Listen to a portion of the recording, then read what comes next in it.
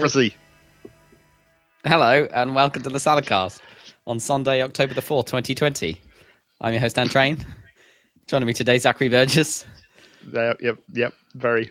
The leper. Joy. And Robert Kemp. I am also here. My hands work fine. That's how leprosy works, isn't it? It's like Tourette's. You just shout leprosy. Pretty sure that's very not how that works. To avoid it. Because people find it so annoying. You all have to go to colonies. What, like Benidorm? Yeah, and hang out saying leprosy all day.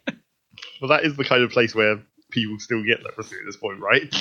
What? They're the only holiday islands where it's just like that's where diseases that you don't think of existing in the modern world always show up, like the plague or whatever.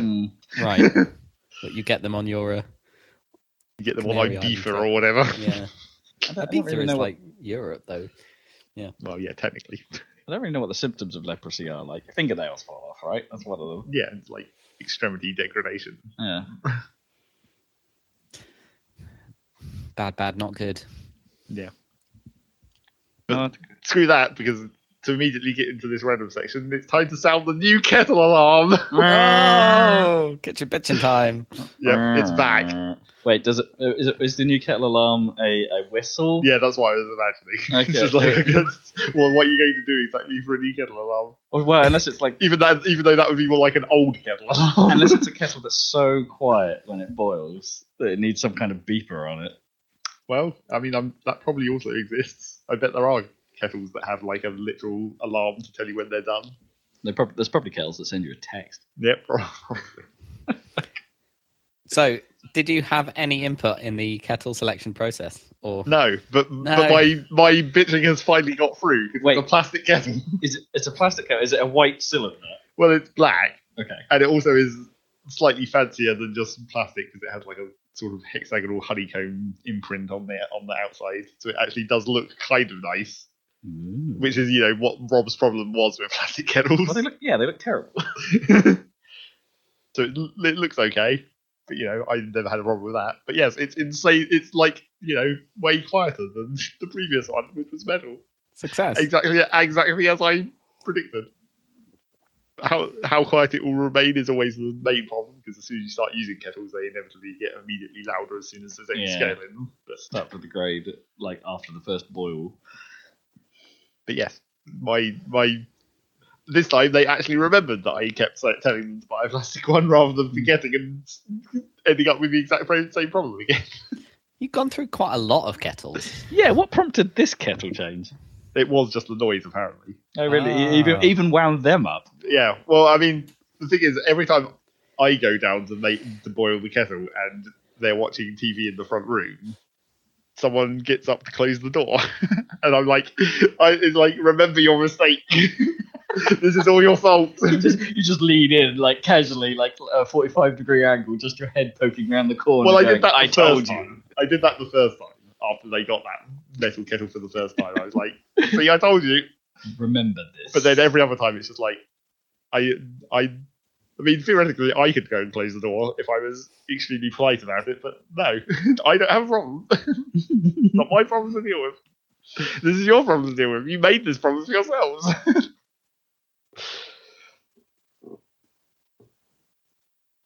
So you happy? Reasonably. Yeah, I guess. Okay. And it also boils a lot quicker, which, again, it's just because it's new, mainly. But. Yeah. Does it make nice tea? It makes nice tea after the first 10 or 12 attempts where it tastes a bit plasticky. Yeah. But that's new kettles in general again. Yeah. But do metal kettles taste plasticky? Well, they taste metallic-y. Chemically. Yeah. I guess. And it's the same after you clean a kettle, where it's like you have a few times where it's like, this tastes weird because there's still residual. Are they like chemically cleaned or something before they go out the door? I'm sure. I'm sure any food related item is probably chemically cleaned in some way or another before they sell it. After the manufacturing process. There are a lot of things, aren't there, that you buy and you go, please wash before use. Yeah, exactly. Well, like in the case of like utensils that are in those awkward packs where it's like it's just cardboard backing and then they've like cable tied it to the back. And it's just like, okay, that makes sense because anyone could have picked it up and just gone all over this ladle. Yeah. And then Because that's how I spend my time. Well, at the moment you don't, that's for sure. I could go to John Lewis and cough on your ladle if I wanted. Don't think you could, though. I mean, I'd probably get chucked out immediately. Well, you wouldn't be able to go in without having a mask on, which would probably kind of prevent you from coughing on them in the first place. Yeah. They're easily peeled. I went to the cinema for the first time. Whoa. How full was it? I haven't done that. I went to see Bill and Ted. Oh, yeah? It's a little bit bogus. Of course It's bogus. I mean, but mildly it's bogus, right? But I mean, it's got its enjoyable bits. It's like it's at its best when it's just letting Bill and Ted do their thing rather than being bogged down in plot, which has its own holes. And even in their own like stupid mythology about how time works, they managed to do the thing where they poke holes in their own plot, and it's like, oh god damn it! Like, wait, why would you? And they shouldn't take it too seriously. But it's just not as fun as Bogus Journey. Bogus Journey remains the best of the three. Yeah, well, it was never going to be as good. It was just like, but it need to have been worth doing, I suppose. But it is surprising that Keanu and Alex Winter are still as good as they always have been. Yeah. Like they're still pretty great. Sweet. But anyway, yeah, that was a weird experience because it was like, as far as I can tell, you had to. There wasn't any guidelines to be like you can remove your mask in the cinema. So we were sat there in the mask the whole time. Oh no! It's like, this isn't that nice. No. Is it Cineworld the one? Because I just saw today they're going to close. It was, yeah. Are they closing like completely? Because I knew they were. Yeah. Because I knew they were in trouble financially, but I didn't know if they were closing branches or if the whole company is going a bit on hiatus for a while. I think what I saw today was they're closing cinemas like temporarily because everything's like Bond got postponed and everything. Yeah. They're not going to make. Well, it makes sense. There was like 15, 20 people in the showing, and it was an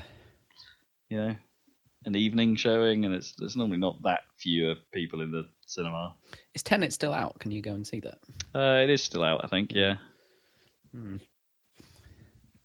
I'm thinking Dune will be postponed. I expect it will.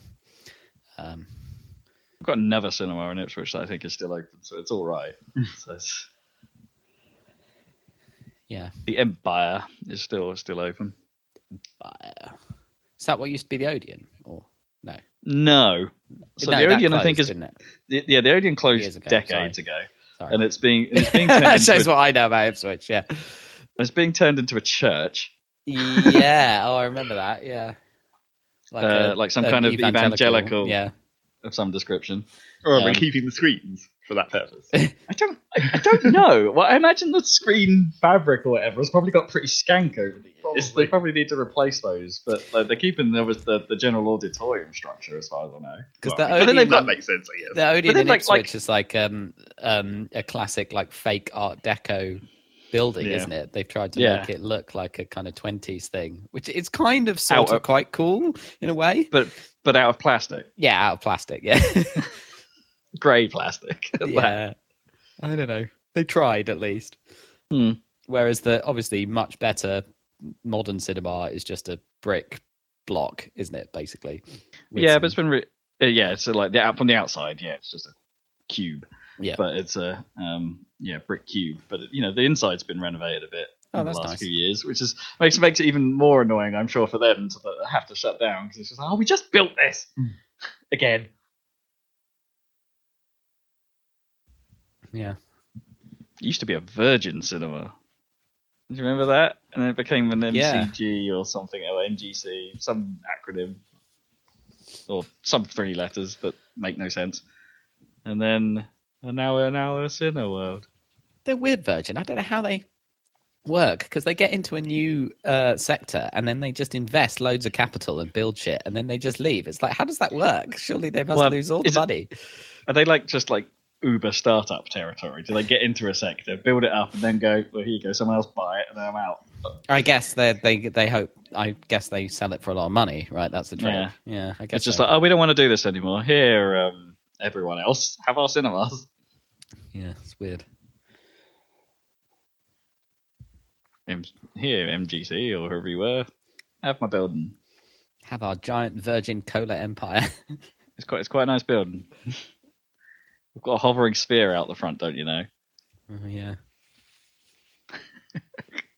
Hover sphere. Yeah, that was a weird experience. It was just. Yeah. I mean, you can still go. You still go in, and you can still buy a Starbucks like in there, and you can still go get a Coke if you wanted. Because that's how they make the money. Yeah. Even if they were technically you close the screens and just have the shop. Just have the popcorn. Let's all go to the lobby. I did get myself a frappuccino just just because it was there. It's like I thought I'd resist, but no. What was that news that I saw the other day? Like Subway's rolls are not classed as bread in Ireland. Yeah, that's right. Got too much sugar in them. Wow. So they're like a cake. Yeah, they've got so much sugar in them. They're not classed as bread, so they don't get the VAT write-off. The bread gets. Oh, amazing. Makes sense. I don't get Subway. I've never. I like Subway, but I didn't realize that their bread doesn't taste that sugary to me. Like, it's not like a brioche. I'd call a brioche like not a bread anymore because it's got so much butter. Well, I suppose it's butter rather than sugar, but that's a sweet bread to me. True, almost. It is. But it's like that seems worse than the Subway bread. Yeah. But what about McDonald's buns? They must be filled with something. Well, they're definitely filled with something like all this meat and lettuce because I know they sugar their fries quite a bit, or they used to. Maybe they don't anymore. Well, it used to be lots of salt, didn't it? But they stopped doing that. Well, I remember we had like I remember us being very confused because like the school, it was Ipswich School, and they randomly were keeping some stuff in old McDonald's supply boxes, and they had an ingredients list for the French fries on it, and one of them was sugar, and we were like, "So what? How is there sugar in these French fries?" And then I think it was like a little bit later, there was some sort of thing like, we're cutting down our sugar and all our foods. And it's like, well, okay. Maybe the fries. Next week it's the fries. Sugary fries. Yeah. So I did that. And then had a XL bacon double cheeseburger from Burger King. From McDonald's. Whoops. Somehow. The double quarter pounder is here to stay, apparently, at McDonald's. No word on the big tasty. Damn it. Double quarter pounder? Was that not already a thing? No. No, well, I think it was like one of those like seasonals. Oh, okay. That replaced the big tasty because they only put the big tasty on when they've got nothing else on. Yeah. Except at the moment, apparently the big tasty's not on, and they've just put double quarter pounders on forever. Damn it. That's a little bit too. That doesn't quite work for me, I think. I've had one. It's all right. Yeah. I mean, it's not as nice as a bacon XL double cheese, but I think I'd rather have 2 quarter pounders, like 2 burgers. Oh, I see. I don't know.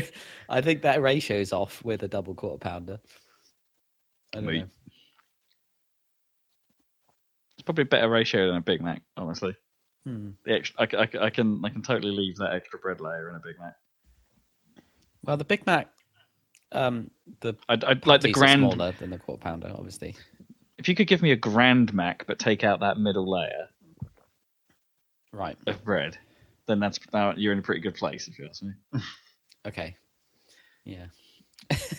I mean, they're basically made from the same parts, right? The Grand Mac the Grand Mac's only possible because they use 2 quarter pounder patties and quarter pounder bread things, right? So they do, but they do have to make that middle layer especially, right? Right. So that's the special part is the middle bread bit. The one bit that's special to the Grand Mac is the bit you don't want. Yeah, you can get rid of that. Unless they've got bigger cheese slices, they must have or do they just chuck more cheese slices? I actually don't. Well, they could use the cheese slices from the quarter pounder, right, with cheese. Oh, of course, yeah. Yeah. It must be the same size. Yeah, modular. The genius is sitting in the meeting coming up with a Grand Mac, like, oh, we've got these parts. Well, that's like, they're like total noobs, I think, compared to like Taco Bell or whatever. Or Five Guys, right? Because that's Five Guys' entire model, isn't it? It's like, here, construct your burger. Yeah, but that's not, they don't have to come up with that, though. Yeah. They just give you the part. Yeah. And you come up with the idea. Pick up parts. Although it's not like McDonald's hasn't done those competitions and website-based things to design burgers. Oh, really? People always abuse to just be like, here's 99 patties stacked on top of each other. Sweet. And were it not for the industrial nature of fast food, I'm sure designing fast food burgers, that's a hell of a job. You probably have to work out a lot. Yeah, well, it's all about getting the cost right, isn't it? And micro gains on the profitability. Micro gains. Yeah, I can't see myself going to the cinema in time that soon. No, we thought about going to see Tenet, but the timing didn't work out. But yeah, but I don't know. Maybe that first experience at the cinema put the others off.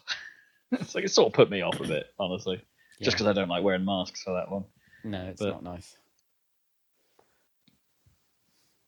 Cinema itself was nice and quiet, though. Yeah, I mean that's funny. No loud people. It's funny. It's like when you do go to the pub or something. It's like this is nice because there's nobody here, not so many people here. But on the other hand, I'm here, so I don't know. It's weird. What do you feel obliged to be rowdy? Not rowdy. Fill in the void. I just mean, I don't know, feel arbitrarily guilty that everyone's at home. I don't know how to explain it. And you're not. What's the word? You're sort of being like, I'm so privileged right now, kind of, to be in a pub. It's weird. Yes, well, that's probably all going to disappear over winter again. Yeah, I expect so. Yes, one of the recent podcast intros where I said we're not back in lockdown yet. And we're still not technically, but it's definitely coming. We're on the way. I said at the time. I mean, I fully expect there to be some kind of major lockdown before Christmas, so that they can open it up for Christmas and everyone doesn't freak out. Oh right, yeah. So they can have a political win to be like, yeah, exactly, yeah, because they can't cancel Christmas. They'd have riots basically. I'd like to see that. What, the riots? Or no Christmas. Just people throwing turkeys down the street. Can't eat this. Well, that would be the one thing. Who's going to eat all this? No, that's the point. It's that's the one thing you wouldn't sacrifice because you'd just be like, holy shit, I've got this whole turkey for myself. I mean, that would be pretty good. Leftovers for the next month. There'd be a great turkey shortage, though, right? Because everyone would have to buy their own one. Yeah. Everyone would be buying one for their own rather than going to someone else's to eat or going to their parents or something like that. We've accidentally made the turkey extinct. Well, can't go out. It's dark and rainy. What is there to do but play video games? Woo! Yeah. Oh yeah. Talk about news related to video games. What's going on in the news related to video games? News. Alrighty. Well, we've got not a lot this week, but there's a big bit of news. Yes. Or two. A few bits, yeah. That's I forget which one happened first, but let's deal with the biggie first. The biggie. The biggie. Microsoft, them's of the Xbox fame. They've been doing some more purchasing, and getting their wallets out, and buying a few studios. Well, yeah, technically, in one big lump, buying about 7.2 billion. Yep. Of American dollars worth of ZeniMax Media, which is all of it. That's all of the whole the thing. So ZeniMax are the parent company that own Bethesda, who in turn own their own Bethesda teams and id, and Arcane Studios, amongst a few others, I think. Yeah, they're one of the biggest publishers in the industry. Yeah, and this doesn't happen that often. No, the first parties tend not to go anywhere near the mega publishers. I mean, this hasn't happened before, has it? What's the closest? I'm trying to think. Yeah, it's. The closest was Activision Blizzard, but that was more of a merger. Yeah. Excuse me. Yeah, that's two big dev houses and two big publishers coming together, and anything that touches Tencent, you could argue. Although Tencent tend not to own anything outright, they just have massive shares in everything, including Epic. But yeah, I'm struggling to think. I'm sure it has happened. It must have happened. I think this is the big one. This might be the biggest. Yeah. I mean, you can see exactly why, because every time we talk about, Xbox, we're like, they've got this right, they've got this right, they've got this right, but where's the games? And it's like Microsoft have an epic pile of cash from the 1990s, and they just strategically are like, occasionally like, fuck it. Yeah, and this does strike me as one of those. It's like, well, who can we get? Like, this must have been like in the. I bet this has been in the works for years, right? So like, several years ago, when they had all those like little announcements to be like, yeah, we're buying up studios, and then we got that. I say little studios. We got like Double Fine, and we got Ninja Theory, and we've got In Exile, and we've got the Zombie Labs guys. Is it Zombie Labs? Or, anyway, the State of Decay guys. We've got these studios, and then we got the slightly bigger, like we've got Obsidian. It's like, oh, okay, that's a name. We're getting there. We got Bethesda. Oh, damn, son, you're serious about this? Damn, son. I don't know. Yeah. That seems like. It seems like they almost like they would have just been like, we want to buy Bethesda, and then ZeniMax were like, no, it comes as a package, you have to buy all this, and they were like, well, okay then. Yeah, go on then. We'll suck that up and just getting the one studio we care about. Here's the thing, I'm sure there was a bit of a rumor flying around that Microsoft were actually in talks with Ubisoft as well at one point. Yeah. But I bet that's... I can 100% believe that was never going to fly. Well, I feel simply because of how Ubisoft have been fighting off whoever it was that was trying to buy them for years. I think that was probably part of that. Like, I bet it's almost like the Microsoft TikTok situation where Microsoft was like, yeah, we'll just buy you, I guess, if it comes to it. Yeah. It's funny, in the going to the my programmer world or whatever, they seem to have a similar approach. The Satya Nadal approach seems to be like, do good things, but then also money. so in the web dev world, obviously, like Microsoft and you Rob have been in the like .NET-y world where it's all like in-house or whatever, or what do you call it? You buy into that ecosystem and then you pay the developer licenses and stuff, and you get all the tools and everything. Whereas web dev has traditionally been more sort of open sourcey or whatever, and suspicious of that Microsoft stuff. But then ever since the Satya Nadal, it's like, yeah, they made for free like the editor that's so good that everyone switched to it. So that's like, and they made .NET, run on Linux and all of these like nice things. On the one hand, they're like trying to make things better for everyone or whatever, and then on the other hand, they just bought GitHub and they just bought npm. They're like, fuck it. Yeah, so well, if we own those, we can we could somehow find a way of squeezing. I mean, GitHub has to make money as well. Or always do. Because of private repos and things like that. Yeah, it makes money. GitHub, yeah. Yeah, so there's sensible elements to that. NPM's a weird choice, but that means how on earth do they make money? But they probably don't. But it is a strategic thing, right? Where they own the repository of all of the code, they own the registry of all the packages. They produce the editor. Like they basically have control of the ecosystem now around web dev, which is pretty clever. I don't know how they're going to pretty smooth. And then here in Games World, they're like, oh, we'll make the console better and better with one arm, and then with the other arm, and do Game Pass and everything and all this sensible stuff. And then with the other arm, they're just like, buy the games. So they can't be anywhere else anywhere. But do they really want Bethesda games? Well, that's the funny part, isn't it? Get ready for Skyrim to come out on the next Xbox. Well, I guess what they... Not that it wouldn't be anyway, but I mean... There's going to be another remaster of Skyrim, isn't there? But if you think about it, they must be really... It's a bit of a bet that the new Elder Scrolls is... Because I think that could easily not be as popular as Skyrim. Right. Well, I think all of the future Bethesda games at this point could easily be the point where it falls off. Yeah, already happened with Fallout, right? Sort of. Well, yeah, kind of. Well, I mean, 4 still did well, didn't it? Yeah, but 76 definitely ruined the image to some extent. 100%. Yet, yeah. Still, there's people clearly on 76. Well, 76 has actually recovered a bit. Yeah, like apart from its like atrocious start, at least the public opinion of 76 has improved with all the work they've been doing to it. So there's that. But it's still not going to retract the Fallout diehards, I guess. Like it's interesting that Fallout 4 was not it wasn't close to like Skyrim levels, though, right? No, I mean Fallout never has been. Well, yeah, but I don't think it even. What was the one before Skyrim? In which series? In Elder Scrolls. Oblivion, yeah. Because I mean, I think Oblivion still did better than most of the Fallouts. Like, I may be wrong, on that, but I feel like it did.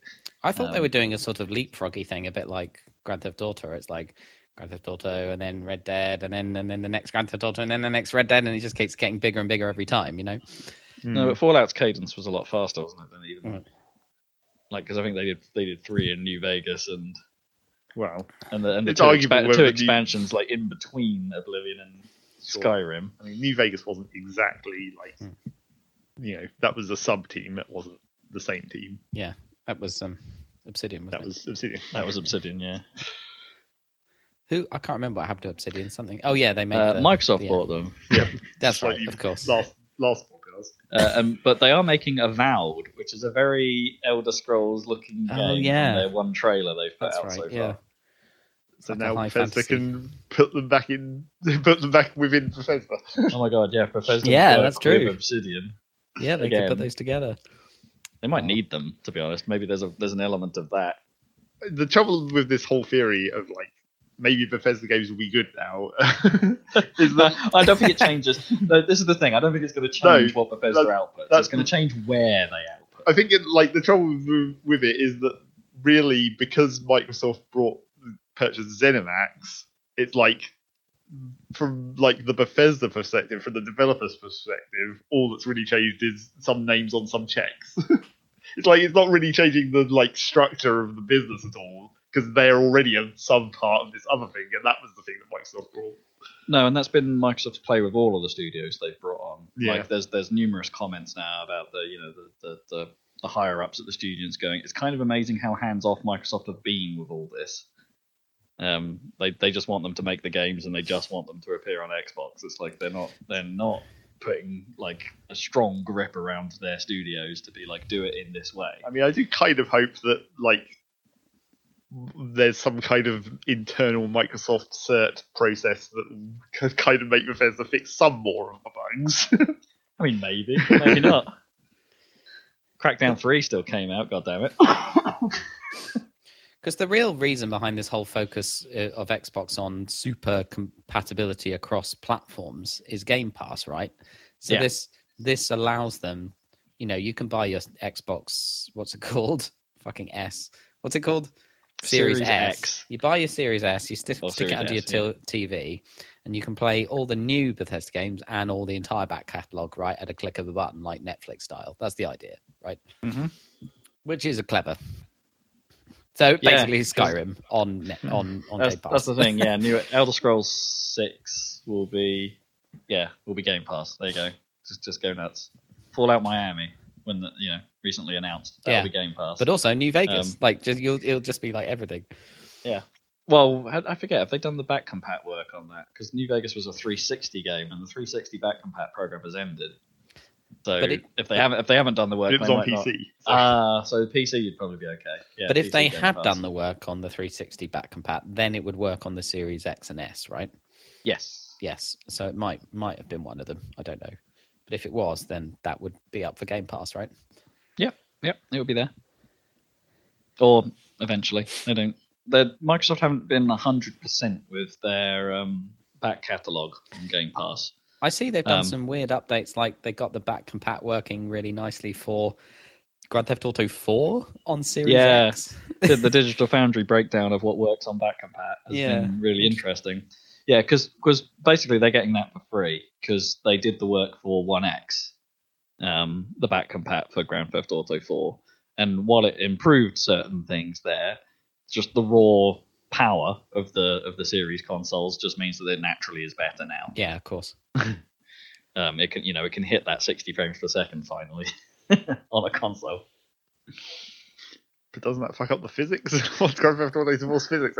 Apparently not, because it was like the game ran sort of unlocked anyway. Oh yeah, I remember. So it doesn't really affect it. Not as unlocked as like Grand Theft Auto 2. No, man. Because on even the 360, like the original it ran GTA on sort of somewhere between 20 and 30 frames per second, didn't it? Yeah, at times it was pretty atrocious. I mean, it worked though. Like it was stable-ish. It was playable, which is pretty impressive. It's kind of what GTA games kind of always have done, haven't they? When they've come out, they've kind of walked that line a little bit on performance. For me, San Andreas didn't run very well on the PS2. No, I remember trying that, and it was a bit too much. It was a bit better on Xbox. I knew someone who had the Xbox version, and that was a bit better. But still, and I played the PC version, Natch, and didn't really like it, so didn't play much of it. San Andreas. Yeah, it's a weird one. It dragged. I think it's a good game, but I couldn't finish it on. I gave up on it on PS2, and I only finished it on PC. Yeah, it was a lot better on PC with when it ran better.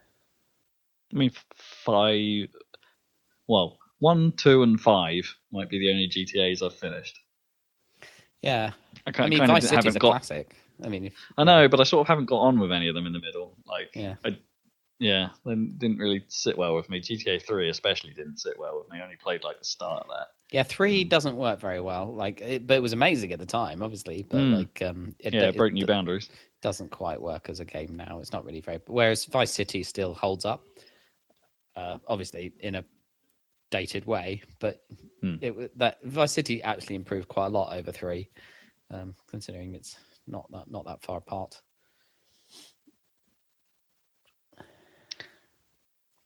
Rockstar did. Anyway, where were we? Bethesda. Mm-hmm. Yeah. So the other thing to sort of pull out of this is that anything that Bethesda have announced already that will be coming to other platforms, the sort of big one being Doom Eternal, hasn't yet released on PlayStation. It's like those things are still happening. It's like this buyout isn't changing any plans that they have already announced to release things on. Yeah. Now I'm not sure what they've announced for things like Starfield and Elder Scrolls. I'm not sure anything. I think they just said we're working on it rather than saying it's on next gen consoles or whatever. So I think those are likely to be limited. But even if they said next gen consoles, you could be like, we meant the Xbox Series X and S. At 2, plural. I meant to research this, but who?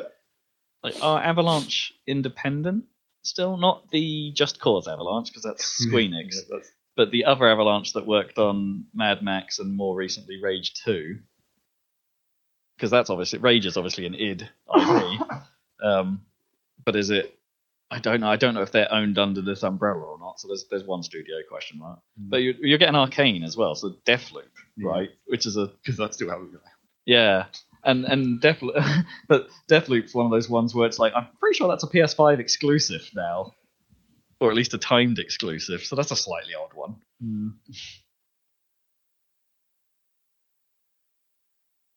But hey, if you're a Dishonored fan or you liked Prey and you want to see more from that team, you'll be getting it on Xbox eventually. Maybe after Deathloop's done.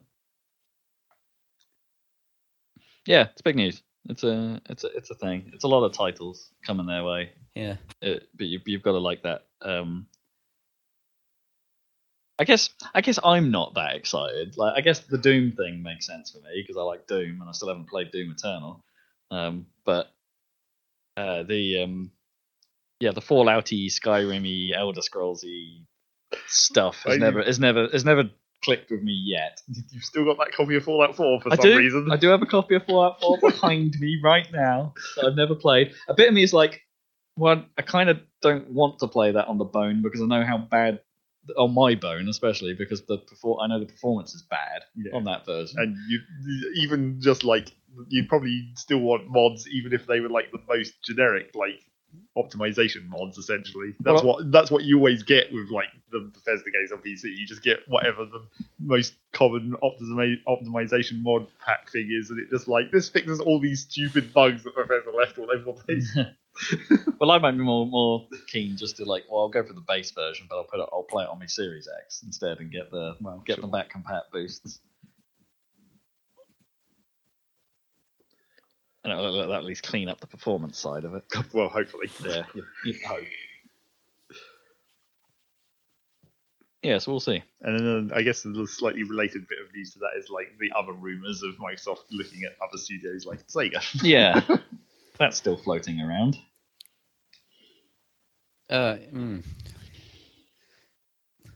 Yeah.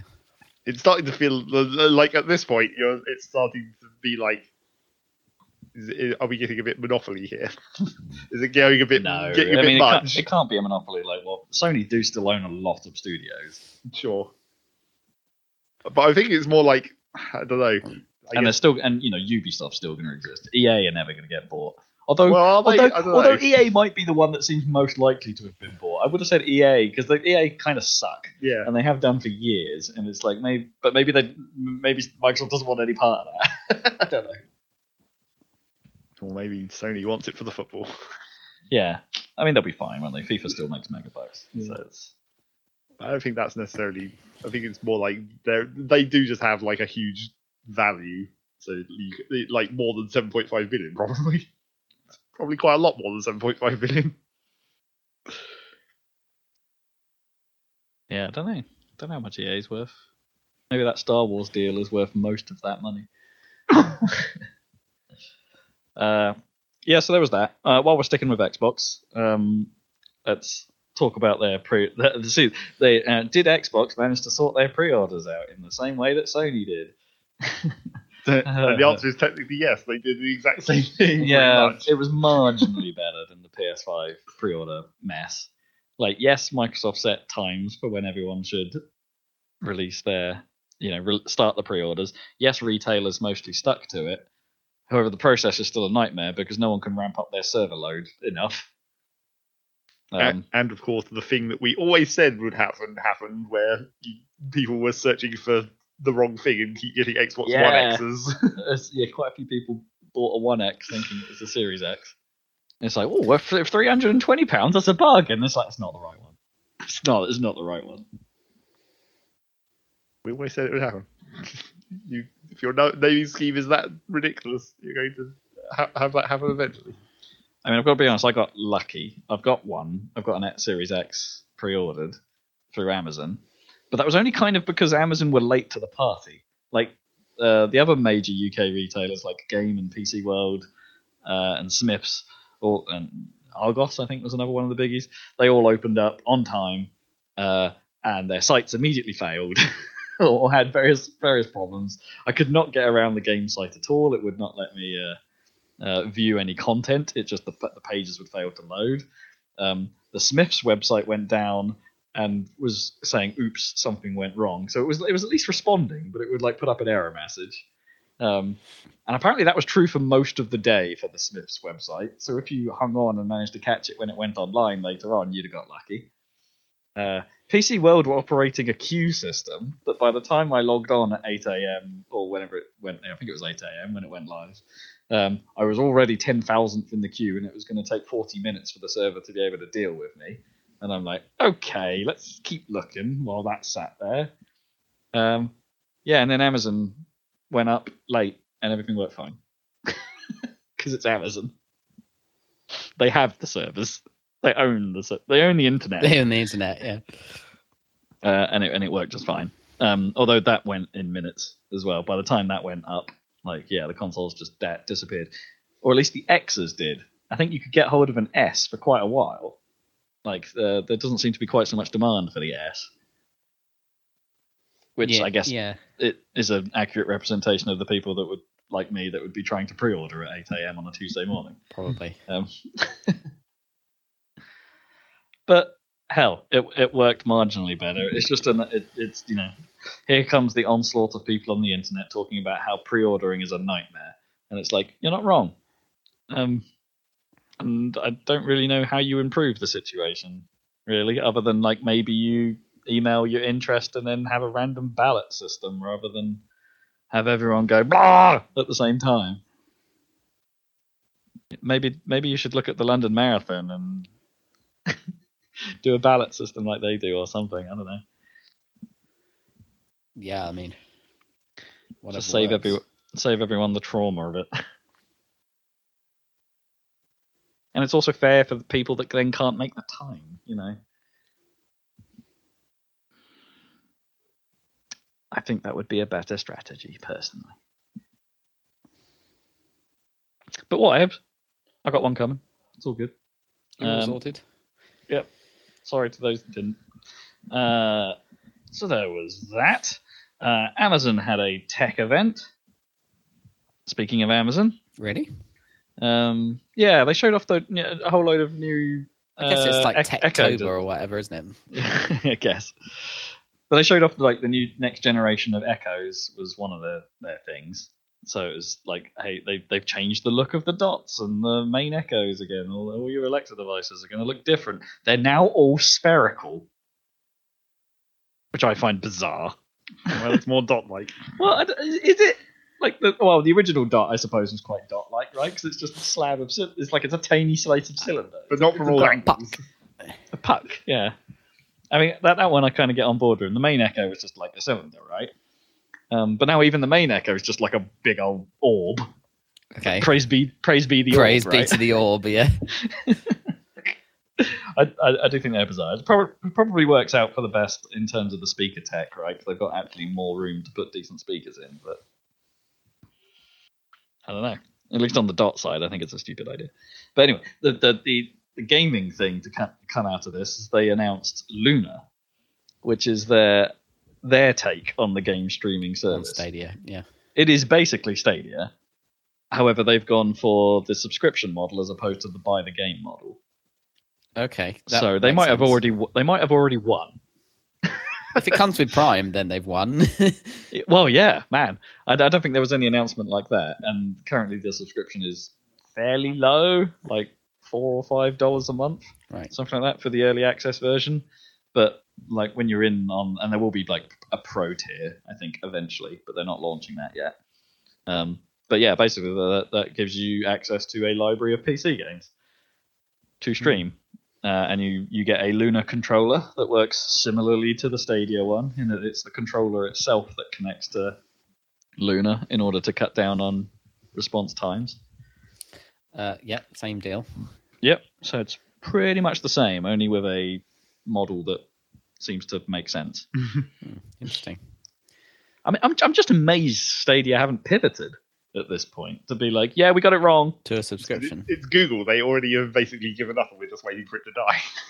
I did see there was a Google event and they announced a new Chromecast, which looks really nice. It comes with a remote this time. And they announced Google TV or something, which looked like you could Apple have like TV? Yeah, it looked like you could have a watch list. I don't know if Apple TV does this, but you could have a watch list of things from different services, right? And you could just get to them without faffing around. That's a good point. I don't know if the Apple TV does that. I imagine it must. I'm not sure. Anyway, Sky tried that, I think, on their Qbox stuff. So you can mix and match a little bit from services. Yeah, I think it's a good idea. It looked like it was a fairly basic... and YouTube, obviously, is all integrated. And as always, those Chromecast, like they're a good device and they're really cheap because they lost lead them, presumably.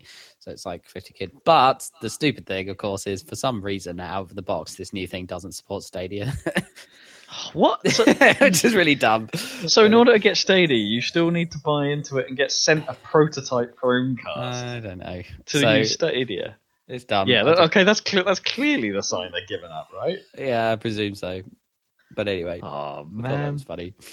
I mean, I don't know why I'm saying "oh man" in a kind of disappointed tone. Then I mean, I'm really not. Stadia should die. Yep. But I love my Chromecast though.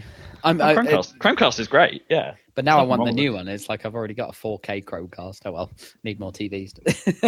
Yeah, I haven't got a 4K Chromecast, but I've only got an original. But then for YouTube and Netflix and stuff like that, TVs have it built in, so it's fine. Oh yeah, that's true. The smart apps haven't out-aged the telly yet. Not so necessary. Yeah. Does your TV have the YouTube where anyone can join the network and stream from their YouTube app, like straight to the TV? I think so. Yeah. Oh, it basically cool. It appears on, because I've got an Android phone. It just appears as another cast device. Right. Oh, great. Because that is so nice. I don't think you can cast everything to it. There are certain things that can't cast direct to the telly, but then the Chromecast fills in the gap for that. Oh, cool. Just for YouTube, it's such a nice interface. Although it's a bit buggy in places, sometimes it like replays stuff really randomly. I don't know. Like, that's what I find. Anyway. The primary problem I have with YouTube and doing the casting is that it doesn't always connect to the TV for a while. Like you'll say play and it'll go okay, and then it'll just sit there spinning the wheel for ages. The app will launch on the TV, so the TV knows something's coming up, but the two don't talk to each other quite right the first time. Whereas I don't get that problem with the Chromecast. The Chromecast will always accept it. Yeah. I can't get 4K YouTube on my Chromecast because it's a regular ass Chromecast. So swings and roundabouts. It's all good. Sure. I can get that content eventually. It's not. I really like the Chromecast. It's a good option, especially if. Are you TV.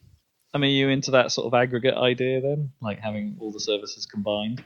Well, I like that idea, but like, because isn't that what Xbone wanted to be at first? Yeah, I mean, yeah, but the problem with that was, I wasn't against some of those Xbox One ideas. It's just that it's how they introduced their new games console, which was yeah. And it didn't quite work because they were trying to like pipe old stuff through it and through a box and try and integrate it that way. Whereas this is much more sensible doing it via digitally with the streaming services. I was trying to think, was Netflix even really kind of a thing 7 years ago? It was a thing, but it was like because I guess it wasn't in this country yet, right? We might have still have had Love Film and that whole weird moment where Love Film tried to go digital, powered by Netflix, and then they were just like, "Oh, sod it, we've been bought. We're Netflix now." So, well, Love Film got bought by Amazon, didn't they? I forget which way round it was. It was something. Oh yeah, maybe they went into Prime. I don't know. Yeah, because Netflix was the Love Film in the US, right? Where they'd send stuff through the post. That was massive for years before they were doing the streaming. Yeah, makes their name even weirder, I guess. There's no net in the postal bit. Well, there was, because you'd put your queue on you'd go to their website and sign up for what you wanted delivered, and it would send. It was an internet site that would send you films, hence Netflix. Yeah. Well, it wasn't Postflix where you have to wait for the physical letter. Yeah. Postflix is the chill part, right? The Flix part is mostly out at the moment, isn't it? Although no, they make films now, so they make films. Yeah, they make a lot of content now. Yeah, it's true. There's a lot on there now. I may have so my Netflix list is getting quite big. Yeah, but it's kind of filled with garbage, right? A lot of it. They're like it's really stupid things that I probably should never watch, but they're just things that caught my eye to be like, oh right, yeah, they did a live action version of Full Metal Alchemist Brotherhood. It was like, oh, I'll watch that. That's probably too much shit on there. Or like, hey, they made a film of the first season of Bleach. Yeah, I'll watch that. I came across my first real big problem with this plan this week because during my lunch breaks, I decided to watch a live action version of Initial D. I clearly did research what I was getting into here though. Because it was made in 2005 in China. It probably wasn't made in China, but it's a Chinese-made Japanese anime live-action film that's so bad. It's unbelievably terrible.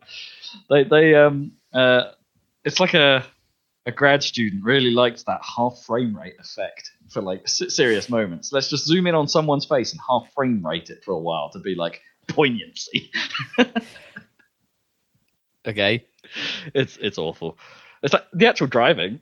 Yeah, someone had to actually drift around down a mountain, like Japanese toge style. I guess that's cool. It's like that, they actually had to do that. It looks good, but it's a terrible film. It just sort of ends as well. It's like everything's bad at the end. It just goes to the end. It's like what? It's a terrible film. Don't watch it.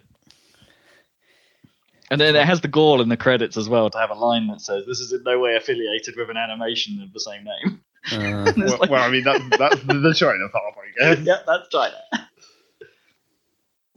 It was pretty. Yeah, it's hilarious. Yeah, so I might watch these other things that might be a bit more legit.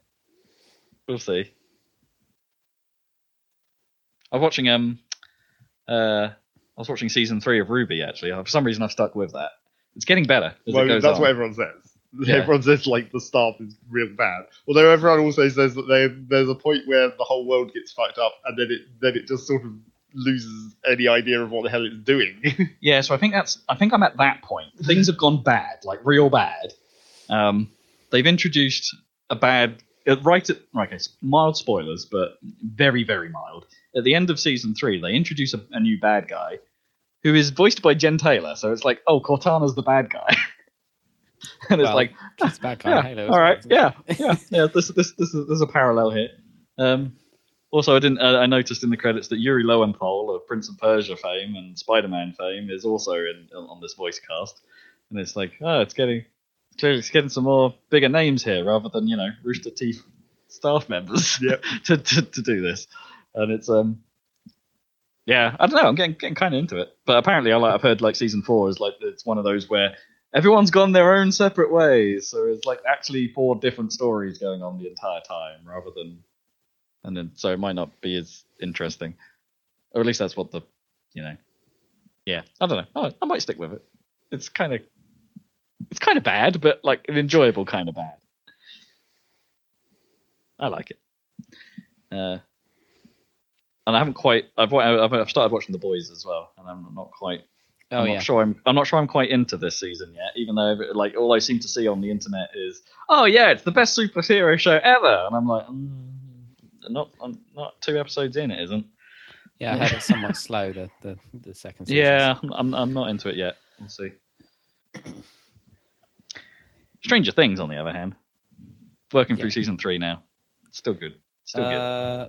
I'm trying to remember. I think the 3rd season's better, isn't it? Second was wobbly. It's got I liked the 2nd season. I still thought it was good. I think Gnome got more into the 2nd season because it's faster paced and it's more of a horror than a sci-fi.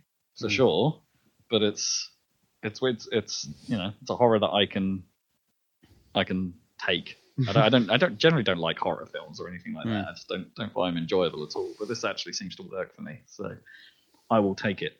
Anyway, sorry, there's my random streaming service update. What you been watching? Yeah. I've been watching that Smash Brothers trailer. Good segue. Not the Microsoft segue that was set up earlier. No. I moved away from that. Smash Brothers had put out a trailer of their new character reveal. I was very annoyed because I didn't get any alerts. Oh, right. I literally didn't know it was happening until after it had happened. Yeah, I didn't either. I saw someone tweeted it. Usually my YouTube, that's the kind of shit that ends up on my YouTube homepage. Even like days before when the like preview stream post or whatever they do on YouTube goes up, I usually see those, but I didn't see shit this time. No, I think they just put. Which is a shame. I think they just put it out there. Then I just kind of got spoiled. Not that spoiled because I was literally about to start watching the video, but. Well, I was quite lucky in that I saw someone commenting on it on Twitter, but they've retweeted the original trailer just immediately there. So it's like, I'll watch that before I read any more tweets. And it's so that worked out pretty well. But yeah, it was about time we had another character reveal for season 2 of the Fighters Pass. Yep. After Cucumber Lady. Cucumber Lady. She's not. No, it's not. There is a cucumber in arms, isn't it? But it's not her. No, Min Min's. There we go. It's the Noodle Girl. Yes. After she was revealed ages ago. Touched by her noodly appendage. Not really that ages ago. But now we've got Minecraft Steve, which was, rumored for ages. And was a decent pick in my mind. And he looks kind of cool, that's a bit. And there's some good stage look and feel to it. Well, it's just Minecraft. That's the thing. I mean, it looks like Minecraft. It is very much exactly Minecraft. Which some people are annoyed. Well, no, some people are just annoyed with the character in general. Like, oh my god, I can't believe they did this kind of annoyed. Well, yeah, because they were. But then if they're going to work with Microsoft, why didn't they get Master Chief? Well, everyone is always pissed off about characters to some extent. Yeah, because it's never the one they want. It's never going to be the one you want. But this one especially, the problem with this one, of course, has been like the generational gap. This isn't for the people who played Melee. No, I guess not. Yeah. Yeah, Halo isn't quite so big right now. If we're being brutally honest, Halo's not. at its height. Anyway, well, that doesn't matter though, really, for Smash Brothers. If it's been a big series at some point, that would still qualify it quite well. And then the other thing about the way it's put into Smash Brothers is that it's in quite a unique position when I started to think about it, which is that like it's a contemporary game with an art style. Like it's not like an old game that they've made models for. It's literally a game that's out at the moment, and that's just how it looks, and you can't really do anything to it. Like the most they could have done was maybe go like the Telltale style of like Minecraft Story or whatever, where they actually have facial animations and elbows that bend and stuff. But no, you can't do that if you're going to make it be Minecraft. You have to do it like Minecraft. Well, in some ways, that's like I think that's good of them in some ways that they didn't try and over stylize that character to make it like break its boundaries. Well, I mean, there's no way you could the Telltale thing is literally the only other option. Like you can't just make Minecraft guy just like a guy. You can't make Steve just a dude who haven't wield a pickaxe. A teal shirt. Yeah, it doesn't work. Will they do like a Minecraft stage or something? That'd be cool. Yes. Yeah. All come with it. Yeah, every fighter in the past has always had a custom stage with it. Because it's not the first time they've pulled in like games that are hugely stylistic. Like I'm thinking of the Persona 5 run, right? Where sure, but that's not like it's stylistic, but not like model stylistic. I mean, the stage is super stylized, right? It's like kinda. It's more. I wouldn't even say because like it doesn't have. It does. The thing is that they bring in like the models and the style, but not like the visual effects. Essentially, I guess. Yeah, to some extent, not. Yeah, it's not like they change everything to be like comic book. No, wham, like, wham, pow. I guess the only example of that is like Flat Zone, which is like Mr. Game Watch, right, where they make everything flat. But that's like a very minor thing. Yeah. So yeah, it's quite a unique situation when you think about. Because like I was trying to think if there's any character that's even comparable of like a character that's modern enough that it's not a character you have to completely rebuild. Persona 5. No, well, yeah, but also a character that's modern and is like not a model that you can just port straight in and it looks perfectly like it. Because Persona 5 is just it's just like a guy. It's an anime guy and it's a modern model and that's it. They probably didn't have to do much work on it. Like because there's quite a big gap between like the most comparable one I could even think of was like Banjo-Kazooie because you're updating an N64 model at that point. But they have had one other game in between, even though it doesn't use that design. Yeah, they definitely didn't use the nuts and bolts Banjo look. Square jaw Banjo.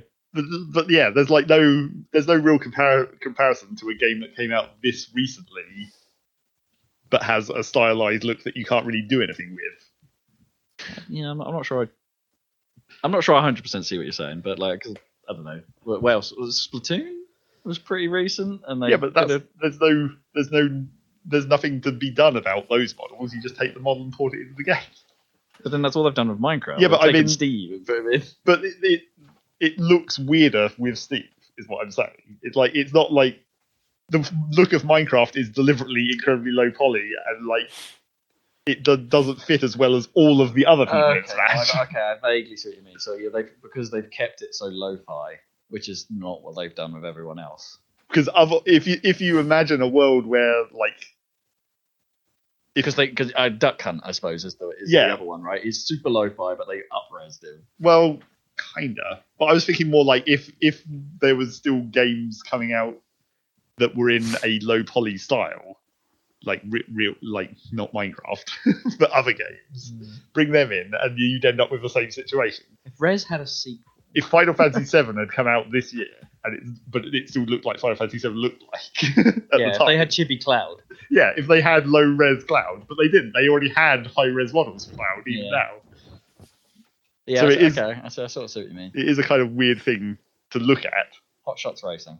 Yeah, well, I mean, I guess. Forgive one of the races from that. I think really the only comparable thing that I could definitely say would be like putting Parappa in PlayStation All Stars. That's sort of the Game & Watch situation in a way, because he was quite an old character, and obviously they still had to keep him 2D. But then you're just importing a sprite at that point. It's like it's not really. There's not anything to be done there either. So yes, it's slightly weird. But I think that was the only way they could have possibly done it. Even if Minecraft had come out in like 97, like Final Fantasy, I think you'd still put the character in like this. You wouldn't have made a high-res Steve. So I still think they could add Paper Mario, for instance, into Well, Smash. sure, that's still a rumour that everyone wants, and that could still work. But yeah, it's only because it's a game that's like Origami Bowser. I'll take it. It's only because it's a game that's contemporary and has that art style that it seems weird to everyone, even though it's totally not weird. It's not weird. I don't see how else they would have done it. No. But yeah, and the character itself seems like it's ridiculous, incredibly complicated. Yeah, which is kind of weird for it being the Minecraft character, a game which is renowned for being like the kids' game. But it has some hella mechanics in Smash Bros. Take us through it. Okay, well, I mean, we'll skip over some parts of it, like how you attack like you do in Minecraft. Like you can hold down the attack button and move while slashing the sword, because that's just how Minecraft works. And Mega Man's done that. Yeah, Mega Man's done that in Smash, so it's not actually new. I kind of don't like how that controls, honestly. Well, I think it worked better with Minecraft being a melee attack rather than this weird like semi-projectile that Mega Man has. Yeah. But yeah, there's that. But like obviously the main mechanics is the mining and the crafting because it's Minecraft. That's the important bit. So yeah, they had to do a hell of a lot of work because they had to make every stage compatible with block placement, and every stage has to have like a material assigned to it. Like the actual material on the floor determines what you mine. So they had to do that for every stage of the entire game. Yeah, I guess it is quite a metadata layer, anyway. Yeah. I mean, it could be quite easy. It's just be like, well, for some stages, this stage can be this. Well, yeah, for some stages, it's just like one material is the whole stage. That's fine. But I'm sure there's examples where that's not the case. Or you reckon they've gone through every service to tell it what it is? Yeah. Huh. I'm pretty sure that there's going to be stages where there are because I mean, to some extent, you actually want that because it mechanically changes how Steve actually works. If you only have access to one type of surface, it definitely restricts you in some ways. See, I'm going to interrupt you here because you've just reminded me the one thing that I'm always interested in any of these. Yeah. How is the announcer going to read Steve? Yep. Is it going to be a Steve or is it going to be a Steve? And all the other names, Enderman. Oh yeah, Enderman. That'd be good for the Luigi inflection, wouldn't it? And like Enderman. Yeah. Zombie. Zombie. But I'm also Alex. I'm kind of worried that they're not worried. I'm kind of preemptively disappointed that they're not going. That the other 4 skins aren't going to have specific names. I think that's a shame. Oh, what? They're not going to get? They're just going to appear as Steve and Alex. Oh, but Enderman and Zombie are going to be the 2 specific colour swaps. Well, no, I meant the other Steve and Alex skins that fill up the other slots of the 8. They're not going to have specific names, I don't think. Okay, right, yeah. That makes sense. It's a bit like Villager. Yeah, but Steve is like an actual... Steve and Alex are actually specific characters, technically.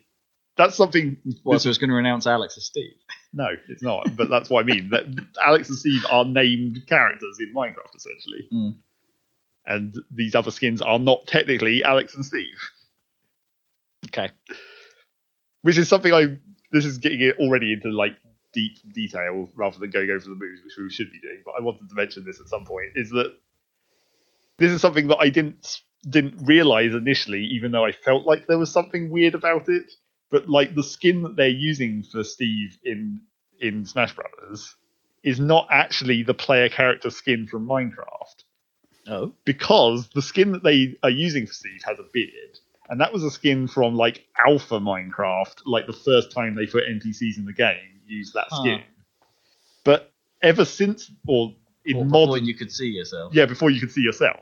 But in modern like posters and artwork for Minecraft that show Steve and Alex having adventures or whatever, they use that skin for Steve. Like that literally is the Steve skin. It's not the player skin.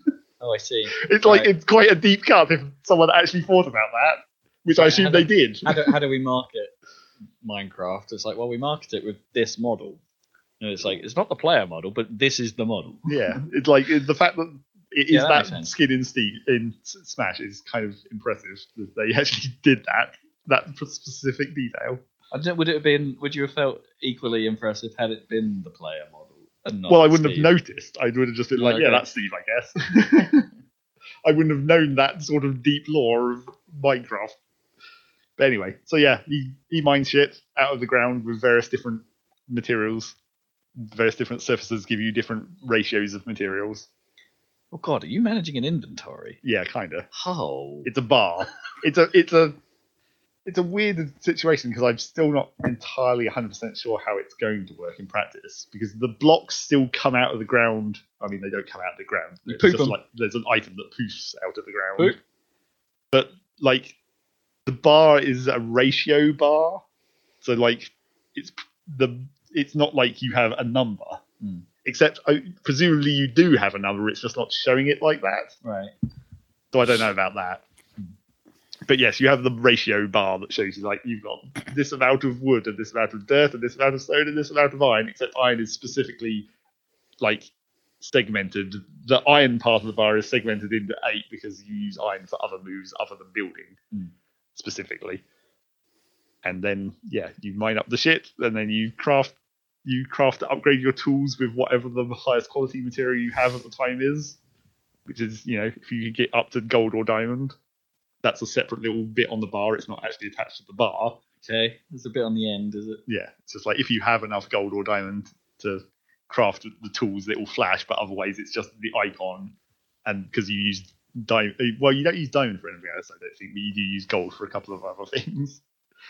And then he can place blocks, which is possibly the most overpowered thing ever, and it's going to completely screw up Professional Smash, I think, probably, unless it gets nerfed. Oh, he'll just be a banned character. Oh yeah, all that, because it's complete. I feel like they could have done it a different way, and I eventually came up with a way they could have done it, because you could basically just place blocks anywhere, which is the main problem. There is a limit to how far off stage you can place blocks, just sort of an arbitrary line, which I guess is fine, except it's still like quite a long way off stage. And then obviously the fact that you could just essentially just put a platform under yourself in midair to stand on and regain all your jumps and so you can do attacks.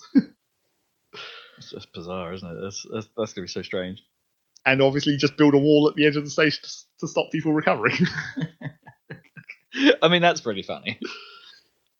I wouldn't have minded so much if it was just a wall, but the fact that you can build outwards, if you're under that, you're just completely fucked. There's literally nothing you can do. Right, yeah.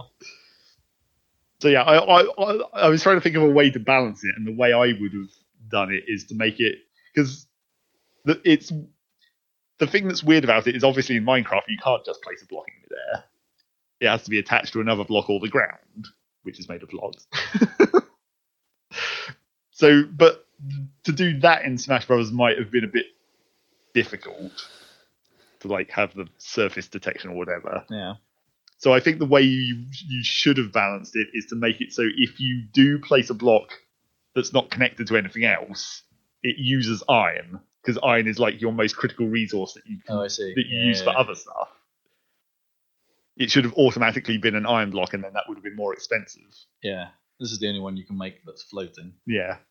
So, I mean, obviously it's not out yet, and during the presentation, Sakurai said several times, it's we're not done with this yet, it might change. And he specifically did say that about when he was showing off the blocks thing. It's this looks really dangerous, so maybe this may not work like this when we actually release it.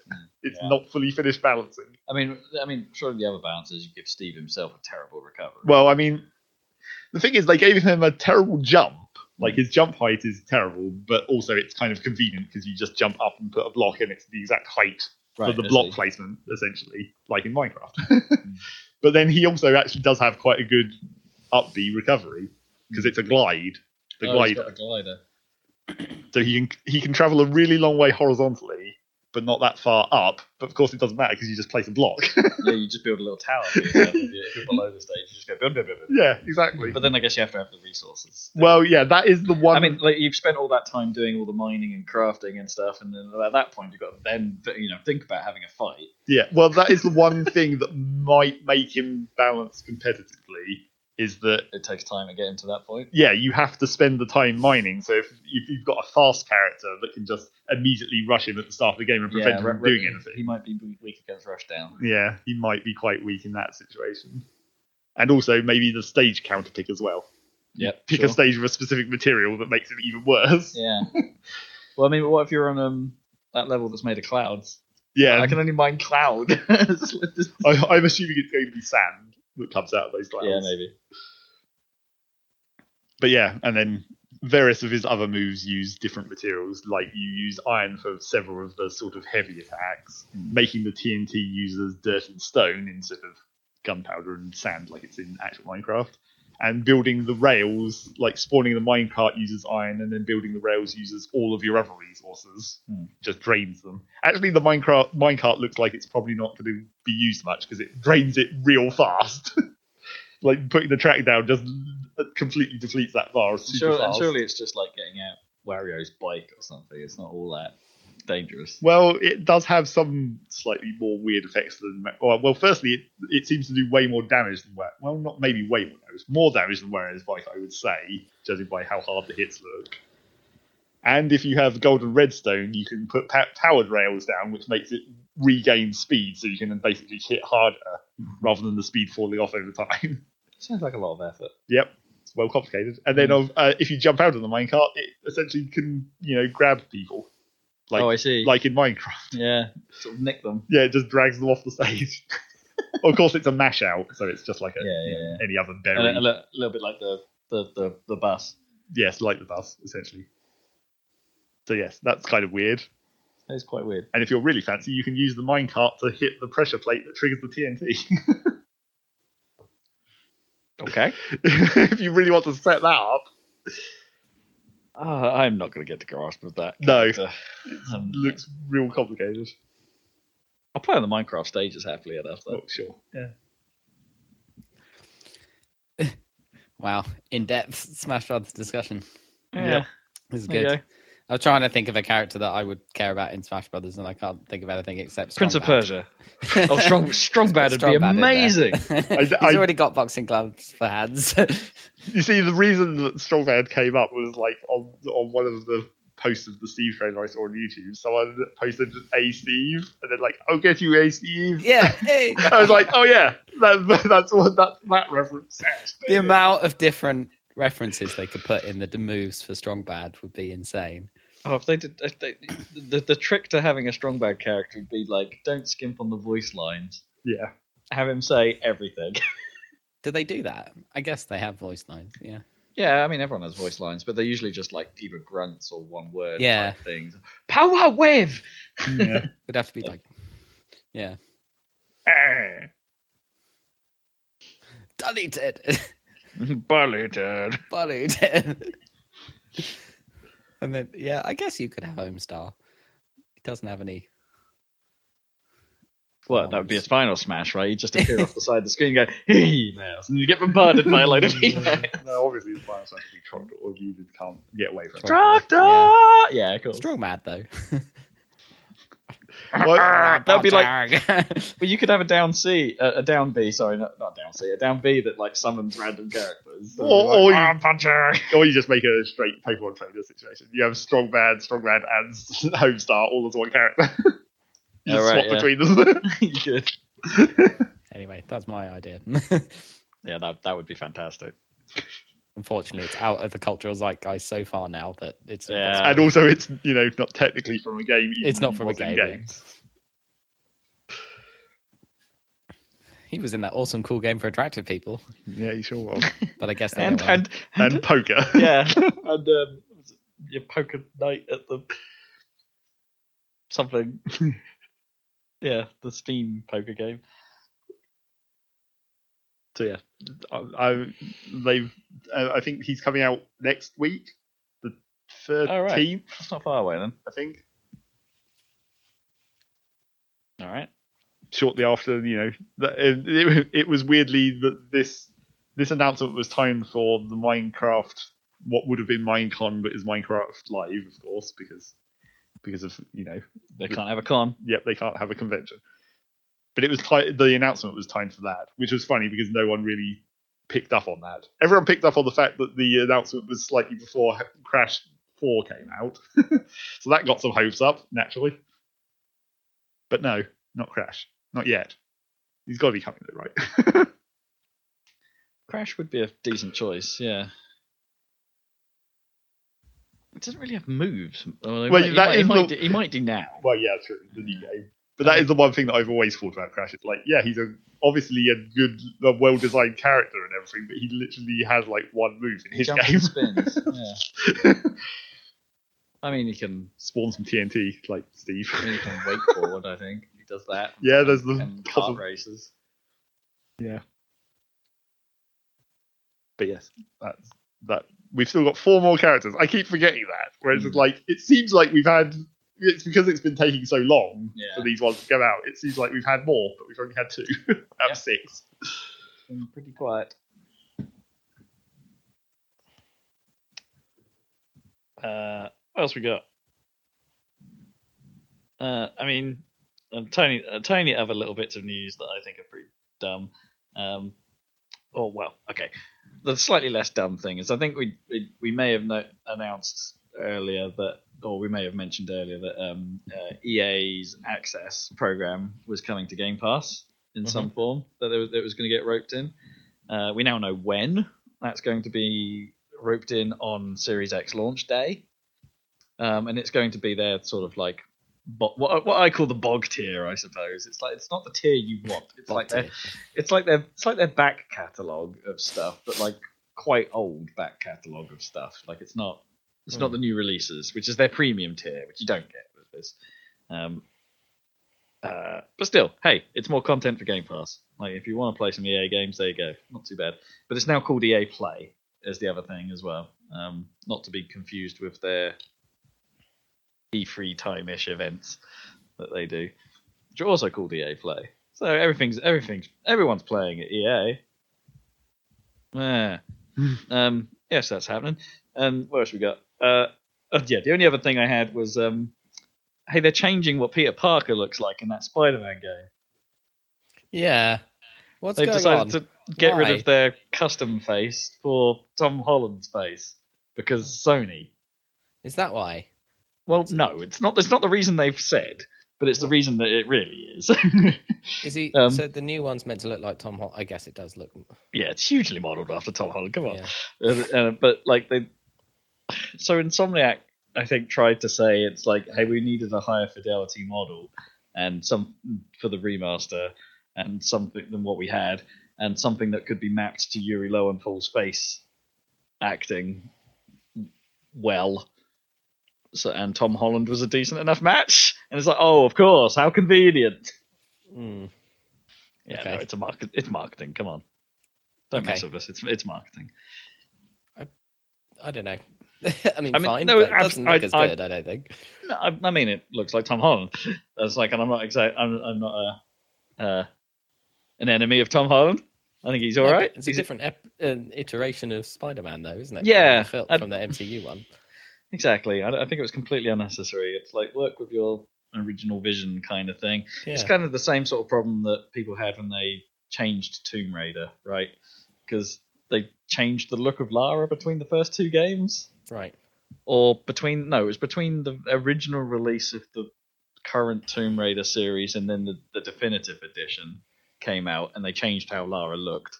And it's like, why did you do that? There was absolutely no need. It was more subtle in that case, but they did it. It's not like they completely changed their face. Was there one of the Bond? Yeah, it was the remake of GoldenEye. Yeah, well, Daniel Craig did. They put Daniel Craig in. Right. I mean, that one they probably couldn't license Pierce Brosnan again, but. I mean, it barely looks like Pierce Brosnan in the N64 one. It's a polygon smoosh of a face.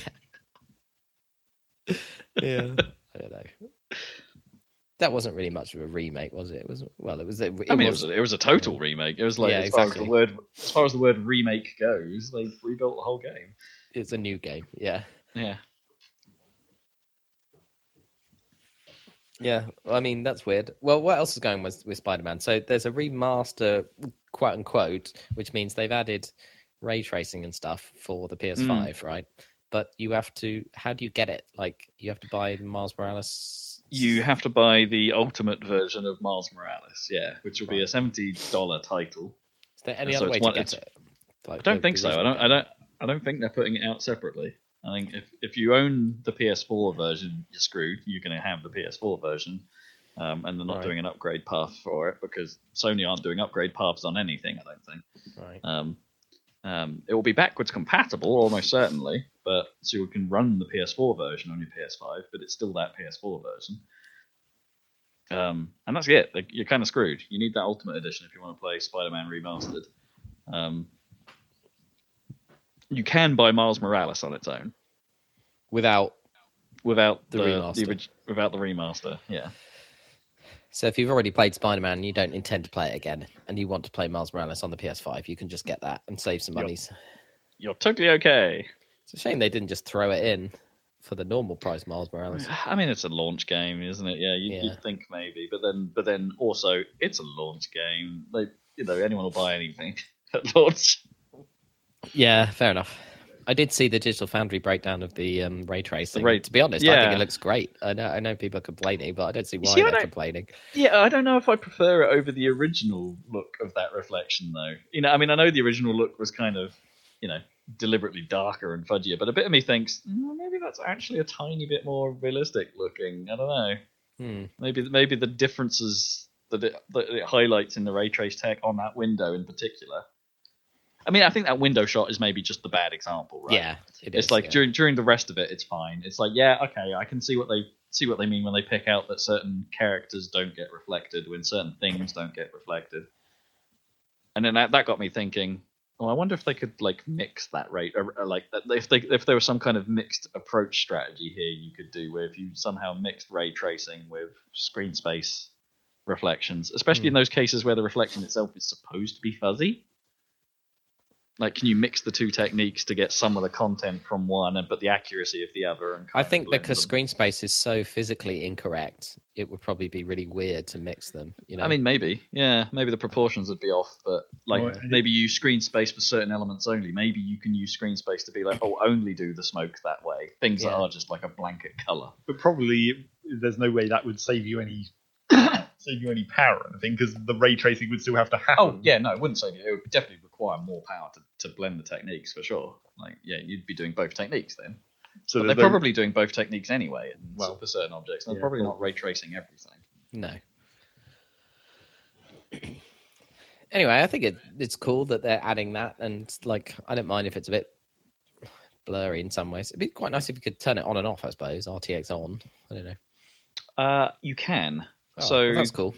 So the PS5 version either has a 30 FPS mode with ray tracing, or you can choose to play it in 60 FPS without. Oh, that's nice. Well, the choice does exist. Yeah, that's all good. I'm all good with this, except for the pay me more money for it. But yeah, yeah.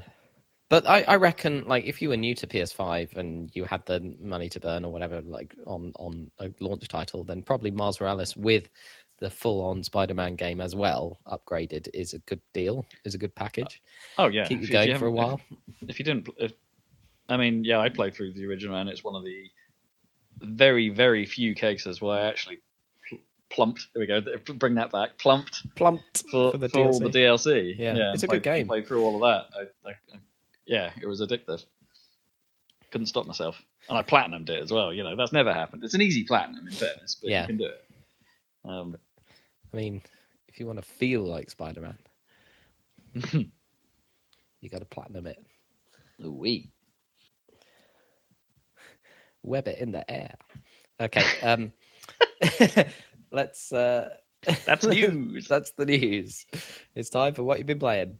Rob, do you want to go this time? It would make a change, I guess. It would make a change. Now, how would you like me to start? Shall I bring back the... would you like me to finish on new stuff, or stuff I haven't talked about before? Or would you prefer me to lead in from previous episodes? Let's lead in with what Did you finish what you were playing last time? I mean, yeah. That's what I've got to talk about. I've got to talk about me finishing it. Had you already finished something last podcast, you were about to start something new, and that was the whole thing. Yeah, I can't remember what I'd finished before last podcast. So you finished more than one thing, is what you're saying? Yes. Okay. Yes. We'll just start talking about something, I guess. Yeah, start saying words. Spiritfarer. That was the thing I'd started last time, I guess. I was like the second episode in, wasn't I? It was with Spiritfarer last time I talked about it. Yeah, I finished that game. I spent far too long on it, really. Like it drew me in, and it was one of those that I picked up the controller and I've started doing all the faffery. I cannot stop faffing. There's always something to do, and I did it. Faffery. I did it. I'd settle down and be like, oh, I'll play this for like an hour or two, and then I'll be done. And it'd be like 5 hours later, kind of thing, and I'm still just plodding around in my boat milking cows.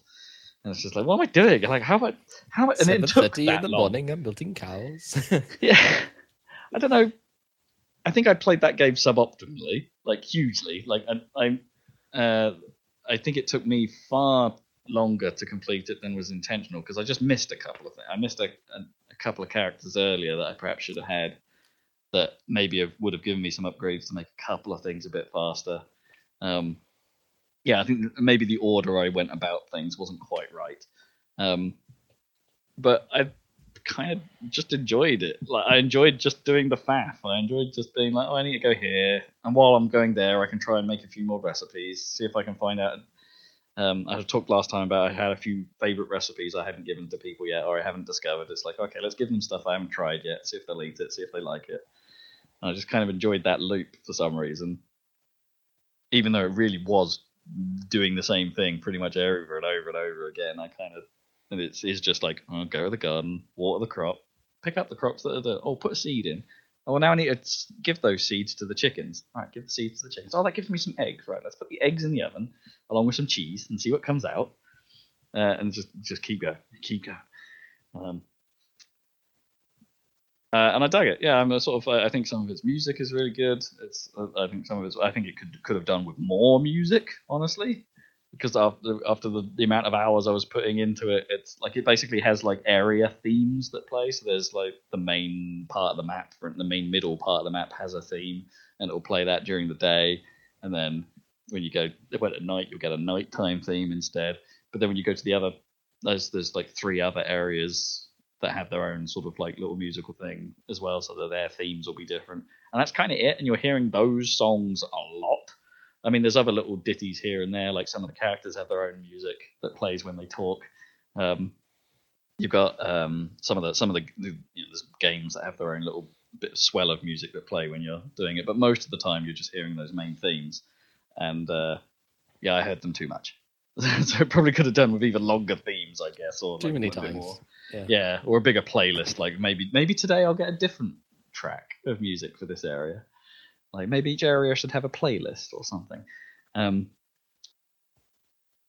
it's a relatively small nitpick, and what was a nice relaxing time. I mean, it's not hugely polished in places. I managed to get stuck in the environment once. I managed to bug out the title screen a good few times.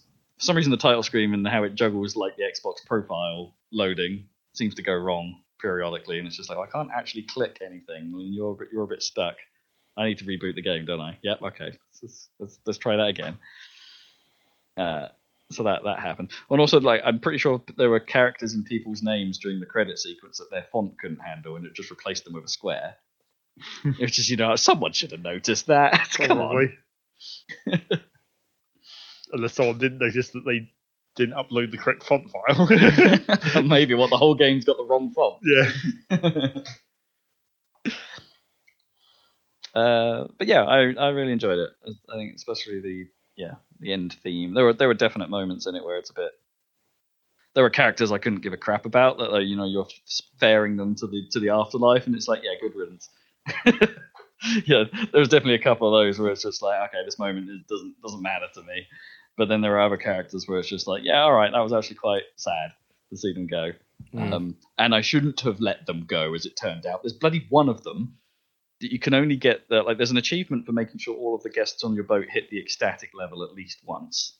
And there's one character you cannot do that with unless you have one of 2 other characters on board your boat. But in my playthrough, they had already passed on. So it's like, oh, damn it. So it's like, I had to look up how you make that character ecstatic. And it's like, oh, I can't. Damn.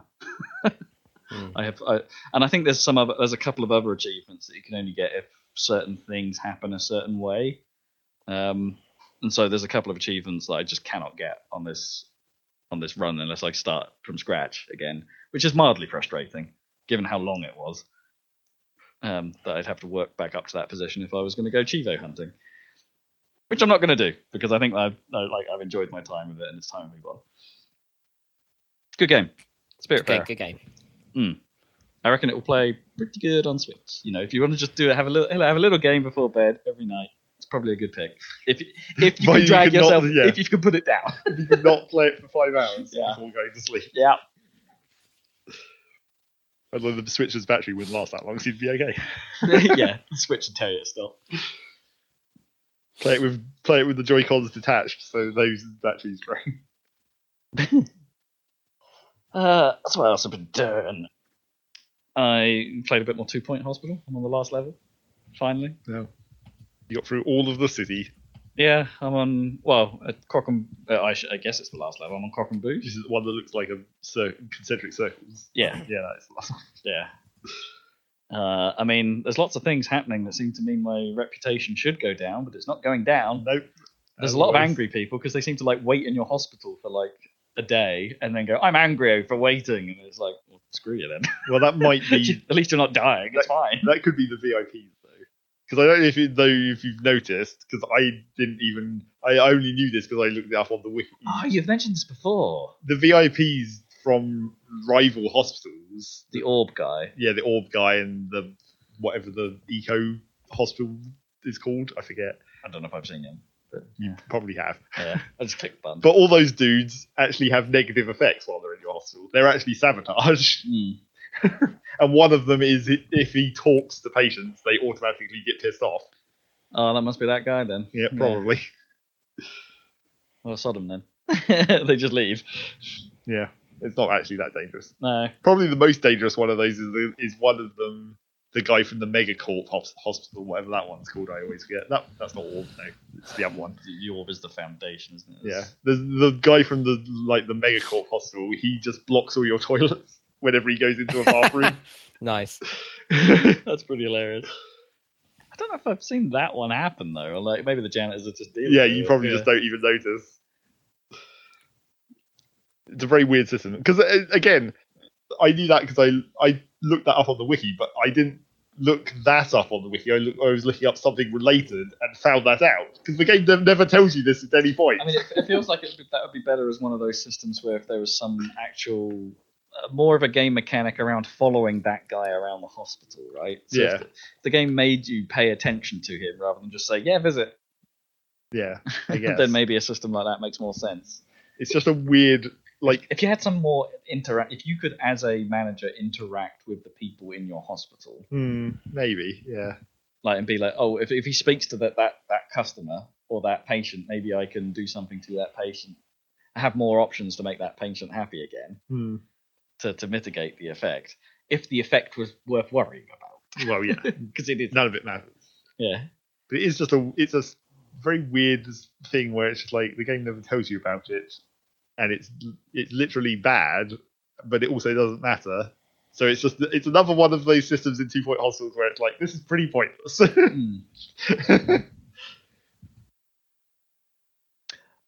I played a bit more of that. I've been playing less and less Valorant as I've gone on. It's I still enjoy it, but I think I just got into too much of I'm playing this every day. And needed a bit of needed to slow that down. I don't care about this battle pass as much as I did the first one, because I haven't bought into this second one. Right. So it's that's also not driving me to play it as much as the first time. But played it with Kippers a fair few times, and it's still good fun. There'll be a new character coming soon. Could really do with another map, honestly, but we won't get that this year, I don't think. Oh man. Well, it's got 4, and most. If Kippers is anything to go play, and he likes really playing 2 Counter-Strike levels ever. Yeah, but that's the actual problem with Counter-Strike is I guess they've kind of never really tried to make new maps for Counter-Strike for a long time. Yeah, I mean, there's a few, but it's not like the roster's expanded hugely over time. I feel like what they should have done, this wouldn't really what someone should do in the future, maybe, or probably already has tried to do, is just like make the levels just not even levels, just make it geometry. Don't even bother with like textures or anything. Just flat textures, hard edges. No, just make it a full on. This is literally an esport. Oh, what Halo 5 did in its Counter-Strike-esque mode. Yeah, like, everything was like in a hologrid, wasn't it, for that? Yeah, I'm sure there's been another game. I can't remember what it was, but there has been a game that tried that. But that mode was cool in Halo 5. If you think about it, like some of the custom maps of Counter-Strike have done a kind of a similar thing. Mainly because it's easy to make those kinds of levels in whatever hammer, I guess. Just slap down some flat textured polygons, and there you go. You've got cover. Yeah, I mean, I'm sure that's what they do internally, right, all the time. Sure, but I think that is just like you couldn't do that in a current game. It would have to be a new game, but like a game that has that aesthetic, where it's just like this is purely functional because it's not meant to be about. It's not meant to be a real environment. This is very specifically designed for this competitive sport. It'd be hard to learn. Would it though? And you'd have fewer reference points to be like. Shout out. You would need to invent some kind of reference. There'd have to be some sort of language. Yeah. Colours. Yeah. Go to the blue zone. Colours or simple symbols or maybe just a style of texture in places as opposed to something subtle. Like it's in triangles. But like I feel like. I don't know if maybe just no one's ever tried to do it, but like I don't know how much the appeal is like. Well, it's like if you look at Counter-Strike and look at the maps that people like, the 2 or 3 maps that people like, or the 2 or 3 maps that people play on. Someone has got to have at some point tried to analyze that and work out why. What is the specific combination of like map features that make those ones the ones that people care about. It's like Dust 2 and Mirage, right? Those are the two that I always end up seemingly playing anyway. And don't get me wrong, they are good maps, but yeah, it's those two. I quite like Overpass as well. That's all right. It's just it seems like something that someone should have analysed at some point, but I feel like especially for Counter-Strike, it's like no one's going to be worrying about that at this point. You can't force people to play new maps in that game. I think they do every now and then. Like, it's pretty rare, but every now and then they'll make a tiny map change here and there. Yeah, like move something by a few pixels. Yeah, that doesn't count. Yeah. That's like fixing hitboxes on TF2 maps or whatever. Yeah, it's just like this bit of wall is sticky annoyingly. Or we put a block here on a Splatoon map from as we moved from Splatoon 1 to Splatoon 2 to get rid of an exploit. You know? Yeah. Little things like that. What else you've been playing? Yeah, so the kind of going slightly left field for a moment here. Let's talk about Call of Duty. Okay. Let's talk about Infinite Warfare. You know, the space one from 4 years ago. Right. All right. I played through all of that. The campaign, yeah. What prompted that? Because it's been on my shelf for a while. Oh, right, I looked at it and thought, yeah, all right. Oh, forgot they did space. They did a space one, yeah. A sort of Navy-esque one. Navy-esque one. You call it space, but it's not like future space. It's like near future space. Yeah, it's kind of oddly. Yeah, it's quite Navy ground. Like everything looks a bit boaty. You know, it's a bit Battlestar. A bit boaty. Yeah, the way doors open and everything. It's all like big. Like everything has to have a massive handle. Yeah. It just seems to be the rule of this universe. It's like if it doesn't look quite right, put a massive handle on it. Like Battlestar. Yeah, like Battlestar. Everything's obviously Navy terminology as well, because of course it would be. And it's not a great game. Like, honestly, look, it's. I mean, it's got the building blocks there, right? Because it's built upon the Call of Duty, but there's even that doesn't feel quite right. It's clearly had money thrown at it because they do some things differently. Like again, it's not like it's 100% super linear campaign. There are side missions and things you can do. You get dropped back into the bridge of your of the ship, and you get to go to a map, and you go to say, right, what are we doing next? And there'll be one yellow mission, which is the main mission, and there'll be a whole bunch of red missions. Now those can vary a little bit to be like, oh, we're boarding a ship. Well, actually, there are like two versions. There's like shipboarding, and there's like aerial combat missions, which I'll come to in a bit. But it's like most of the shipboarding ones are, you're going to board a ship. It's going to be the same model of ship that you board every time, and we'll take you a slightly different route through it, and we'll do a mission in it. So there are certain bits of the ships you start to recognize. It's like, oh, I've been in this hallway before. Oh, I see. Oh, I've been in. So it's built off pieces. Yeah, this armory door is the same in both of them, and you could go, but I know it's an armory door, so I can go in there and get some guns if I want, or permanent upgrades, because that's the other thing this campaign does. It's like you can upgrade your character by earning perks, by doing certain missions, and by finding terminals occasionally.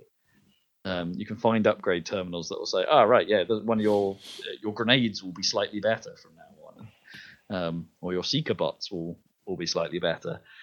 So it does some odd stuff like that. But basically, you're doing those side missions to be like, when you complete it, you'll get a perk. Like, oh, you'll regen health slightly faster, or you've got, quicker reloads. A little bit like the multiplayer, I guess.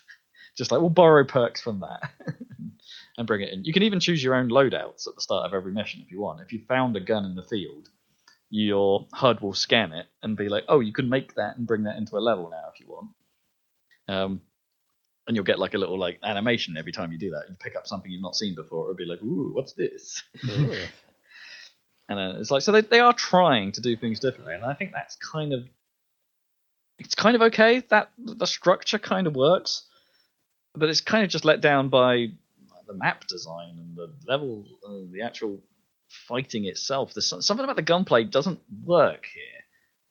And it should, right? Because it's COD. It's Call of Duty, yeah. Yeah, but there's something I have a real hard time explaining, and where something just feels off. And I think enemies are take slightly more bullets than normal. And I played it through on normal mode, right? So it's like I know in normal mode in most Call of Duty games, it's like everything takes like a couple of shots and they're down, right?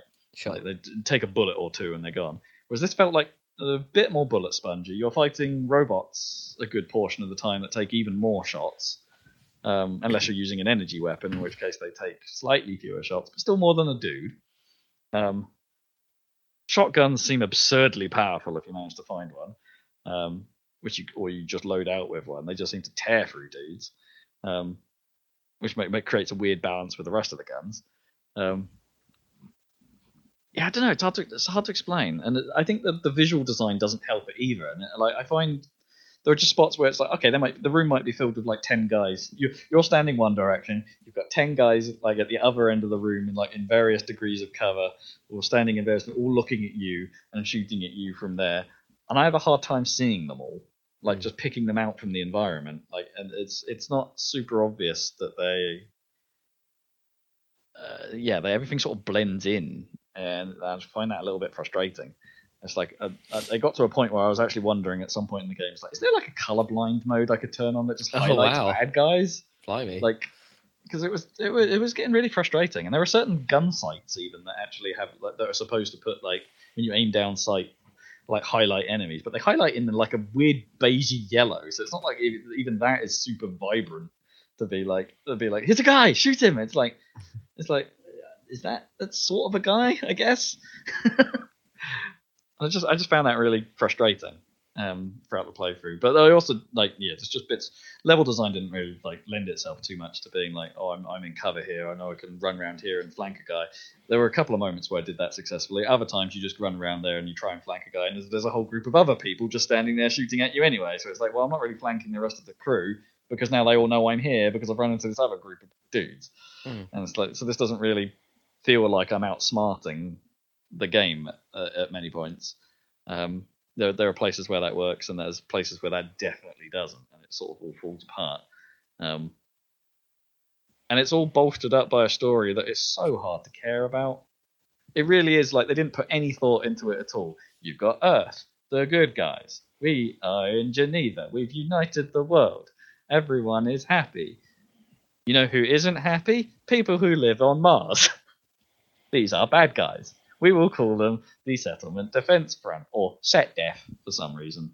And they are bad guys. They are led by that dude from Game of Thrones. They want to destroy Earth, and everyone from it.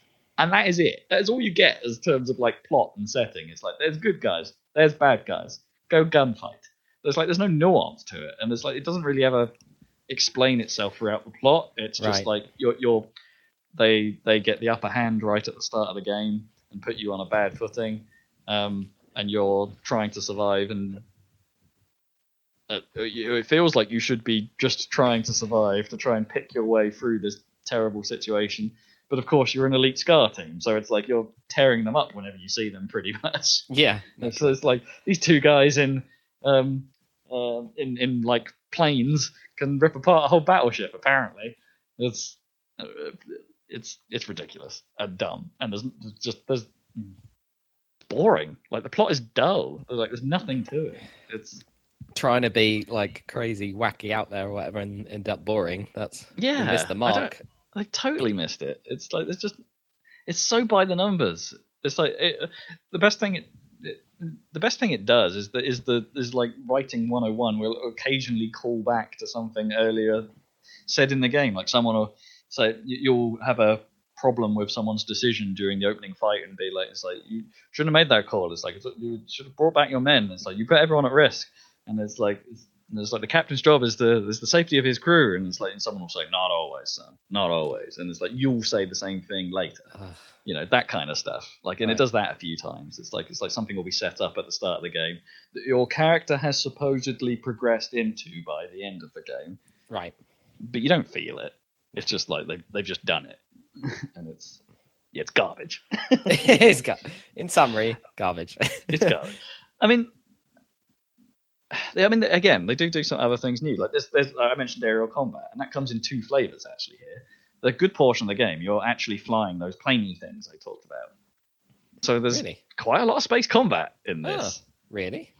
But it's weird. Like your ship controls. It doesn't control like a jet. It's like you're not like traveling with constant velocity forwards and then like working your way, like just steering and stuff. You travel fastest when you're traveling forwards, but you can just pull back or pull left and right on the left stick at any time, and then you're strafing about. Right. So you can stop on a dime pretty much and turn around and strafe around a bit. And you've got roll control as well on the D-pad if you really want it. But really, all you're trying to do is turn your camera towards an enemy, press left trigger to lock onto it if you're close enough, and then the ship sort of follows it itself, and you then kind of have to nudge it in the direction of the enemy to shoot at the little markers you always get in space combat sims that are where the ship's going to go. But it feels really strange. It's like because the ship is sort of flying itself at that point, you don't feel like you're in full control during that. So the dogfights end up feeling weird. But then you've got like, okay, there's a lot of bigger ships that you have to try and take down yourself. So you have this little interceptor, but of course you're a mega interceptor of some kind. You just fly up to this big thing with some bigger cannons turned on, and you just sort of lay into it for ages. Right. It's like I'm just firing my cannons Piling at this away. thing. Yeah, I'm taking out the targets it's telling me to. You can lock onto it and it will point out points of interest on it, and it'll be like, right, if you shoot at those, it's going to die faster. Was my assumption. So it's like, all right, let's float around and shoot at those. Occasionally, it will launch missiles at you, and you just push left bumper to negate that effect with some flares, and it's just like rinse and repeat. That's how you take out the bigger things. They are no threat at all. God. And it's weird. It's just such a, again, it's like you tried to put this thing in.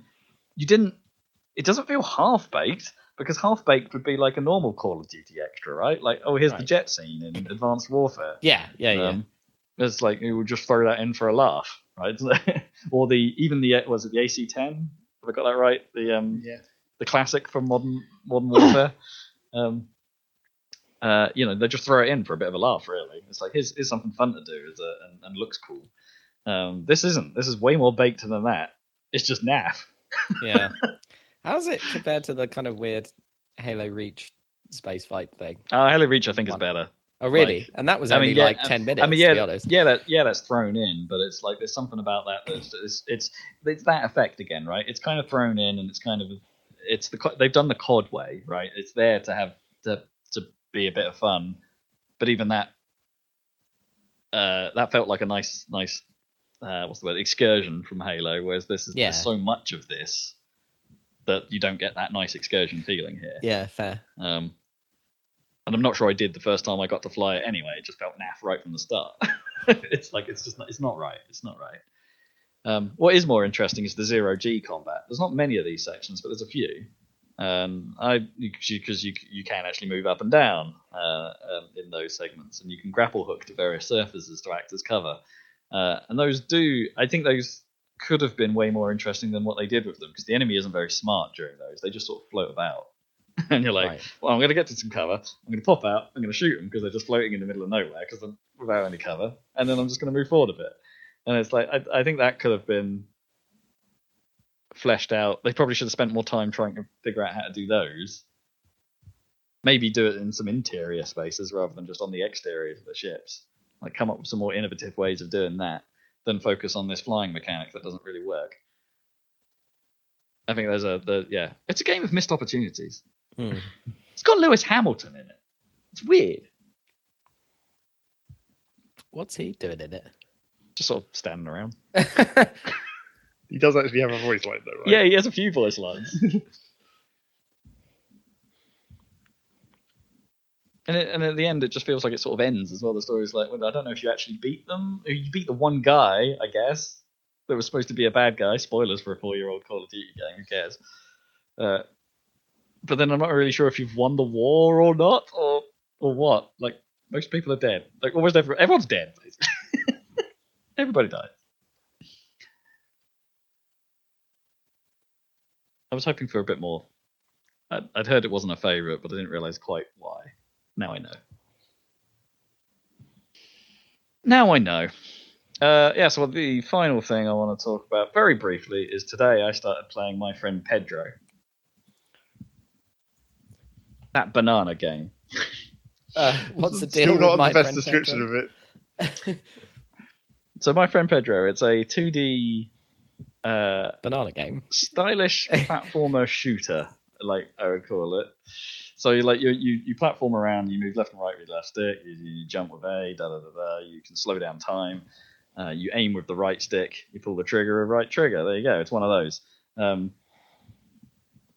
But it's sort of like it's all designed to be like you're one guy who's having a psychotic break or something because he's talking to an imaginary banana called Pedro. Vote for Pedro. And so the whole game has this slightly bizarre slant on it. And at the start of it, you're going through like warehouses and things, and just it teaches you how to do slow motion jumps. And it's like, oh, while you're jumping in the air, if you lock onto someone with left trigger and then move your aim to some other guy with the right trigger, you shoot both of them at the same time. Wicked cool, right? And it's like, actually, you know what? That is pretty cool. I can wander through a room. I can dance around on top of a barrel, avoiding bullet fires, and this barrel will just run over a guy. That's kind of fun. I can shoot out stuff from the ceiling, and stuff will fall on guys. That's kind of fun. I can kick a frying pan into the air, shoot bullets into the frying pan, and they'll ricochet into guys. That's pretty fun. It's pretty fun. It's kind of nonsense, but it's pretty fun. It's not. I'm playing it in normal mode, and it's not really challenging yet, but it's I'm enjoying it, and some of the soundtrack is excellent. Yeah, in my sort of style, some heavy electro, some dark beats. Let's call them dark beats, not dank, dark. There's a track in one level I just did that sounded a bit. Well, Zach will know what I'm talking about. Like, a bit like Bitnik from the Lethal League soundtrack, right? But with more guitars than heavy ass synth, and it's cool. So I've just started that. I'll talk more later. It seems pretty neat. We'll talk more later. Cool. Well, more Pedro friending next week then, or my friend Pedro. Sweet. Let's move on to Zachary Burgess. Yep. After I sneezed, apparently I'm allergic to talking about frying pans. But kettles, that's no problem. Is it the bananas that do it, though? No. Could be the bananas. But speaking of frying pans, convenient segue, kind of. Is there a frying pan segue? For some reason, out of the blue, they updated Left 4 Dead 2 with a new map. Right, yeah, they did. It's like a community map, isn't it? But yeah, it's a community, it's a survival map that had been expanded into a campaign, and also a bunch of other stuff in this update as well. It's not just that one thing. A bunch of other survival maps and a few other bits and pieces. But yeah, they updated Left 4 Dead 2, and for years I had been saying I want to play Left 4 Dead 2 again, but you know I can't get 4 people together, so it's never happened. I mean, us 3 and Kiffers, we could get a team. We just need to be organised. We just need to actually have people that are on Steam reliably. Yeah, I mean that's which none of us are, except for Zach. It's never going to happen. We're never going to organise a time to actually have 4 people together. But anyway, I at least reinstalled it in preparation for that theoretical day where that could happen. And then I went in there and was like, wait, you installed that and not Valorant? How dare you? It was the amount of space that I had left, pretty much. The exact amount of space. How convenient. Well, yeah, it was. Because I didn't have to fucking uninstall anything. Not even Rocket League yet. No, you still haven't. No. But I went in there and just ran through No Mercy with bots on normal. Because I had remembered that, you know, the classic Left 4 Dead problem, normal is too easy, expert is too hard. Yeah, the difference is quite extreme, isn't it? But so yeah, what do you choose then? You just choose normal if you're playing it by yourself, especially. Not that the bots are incompetent. In fact, they might be too competent in some ways.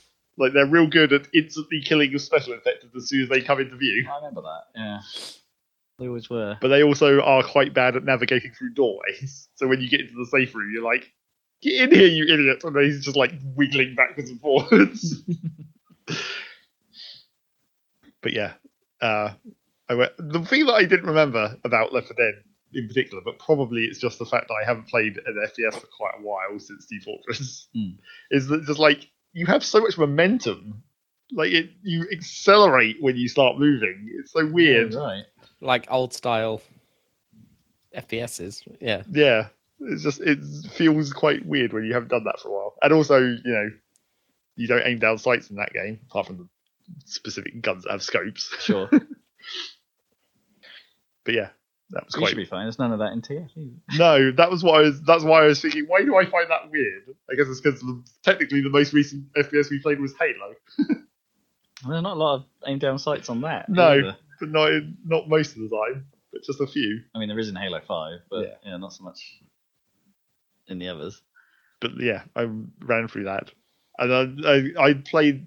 The thing is, I was playing No Mercy, obviously the first from Left 4 Dead 1, because they imported the Left 4 Dead 1 stuff into Left 4 Dead 2. But that also means you get the Left 4 Dead 2 special infected, which I never liked the concept of, and I did like it when I played it like this, because the thing is, they recorded some new voice lines for the original 4 survivors to call out the new special infected. So they will still call them out by name. But they didn't then record all the other voice lines that are needed. Like they'll call out when they see a spitter, but if the spit hits you, they just like generically swear and get annoyed. Oh no! It's just like they don't say anything about the spit, and like I'm covered in spit. And they also didn't like record voice lines for like the adrenaline pickups that were in Left 4 Dead 2, but now spawn in Left 4 Dead 1. They're just like, look at this. Oh, I see. Which is like that's not actually helpful in any way to just be like, look at this. Pills here. You want them to say pills here, except like jabs here or something. Yeah, exactly. So that was kind of weird. But also, helpfully, if I'd known about this option before, I probably would have turned it on before I did this. There's a thing in the Left 4 Dead 2 called mutators, which are exactly what they sound like. They're mutators. But they're some of them are Valve made and some of them are community made. But there is just one that's like, take all the Left 4 Dead 2 content out of the Left 4 Dead 1 levels. So you can play it in original mode. Oh, that's cool. That is good, yeah. So how do you get those? They're just there's a workshop, so you can get them, but those ones are built in. Like, there's quite a few built-in ones that some of them are made by Valve and some of them are still community, but they are built in. Yeah, and if you're setting up a private server, presumably that's pretty easy to just turn on. Yeah, and single player anyway, which doesn't appear to create a weird single player server or anything. It does actually have single player. Right. No online connection required. Well, I guess it had to, right? Because it came out at a time when... Yes, that's not a thing. That was kind of expected, yeah. I was tempted to maybe just like randomly match into a multiplayer game and see how that went. But I was like, no, I don't. I only want to just quickly run through this. That game's never been fun with randoms. No, not really. Never really worked for me, particularly. I mean, by the time we were playing Left 4 Dead 2 anyway, we weren't generally making a team of 4 all that often. No, which was annoying because I feel like I've only ever played most of Left 4 Dead 2 once. Like each of the campaigns one time. Yeah, maybe. I don't know. There's the one with the annoying like maze of fence. I seem to remember we played far too much of. Is that part of the circus level? No, I think isn't that just the first one. I don't know. In the city, because it's like the maze of fence through the. It's like a. Maybe I have played more of it than I thought. Actually, because there's the bit, isn't there? There's the rock bit. Yeah, it's the city with the bridge where you get airstrikes. Oh, yes. Yeah. The swamp, the carnival, which ends with the rock concert. That's actually all I remember. I only remember 3 levels. I'm sure there's more than 3. The mall? There's a mall. Oh yeah, the mall. Yeah. Yes. So yeah, I want to play that some more. There is, in fact, another entire campaign that I never played as well. I remember that update happening like years ago. Stand? No, I did play Last Stand, but there's also Coldstream. Oh, I haven't played that one. Yeah, there's another one, which I think might also be a community one, but it's still a campaign. I did that. Yeah, I think Last Stand was probably the last time I played Left 4 Dead, because I did manage to play that with actual humans. I did manage to kill Bill for the achievement. Fabulous. So yeah, I did that Bill for a little while. What else? Oh, I did some more runs of Gungeon. I finally fucking completed the Paradox run. For a weird, like, obviously it had to be like some incredibly overpowered thing that was going to allow me to do it.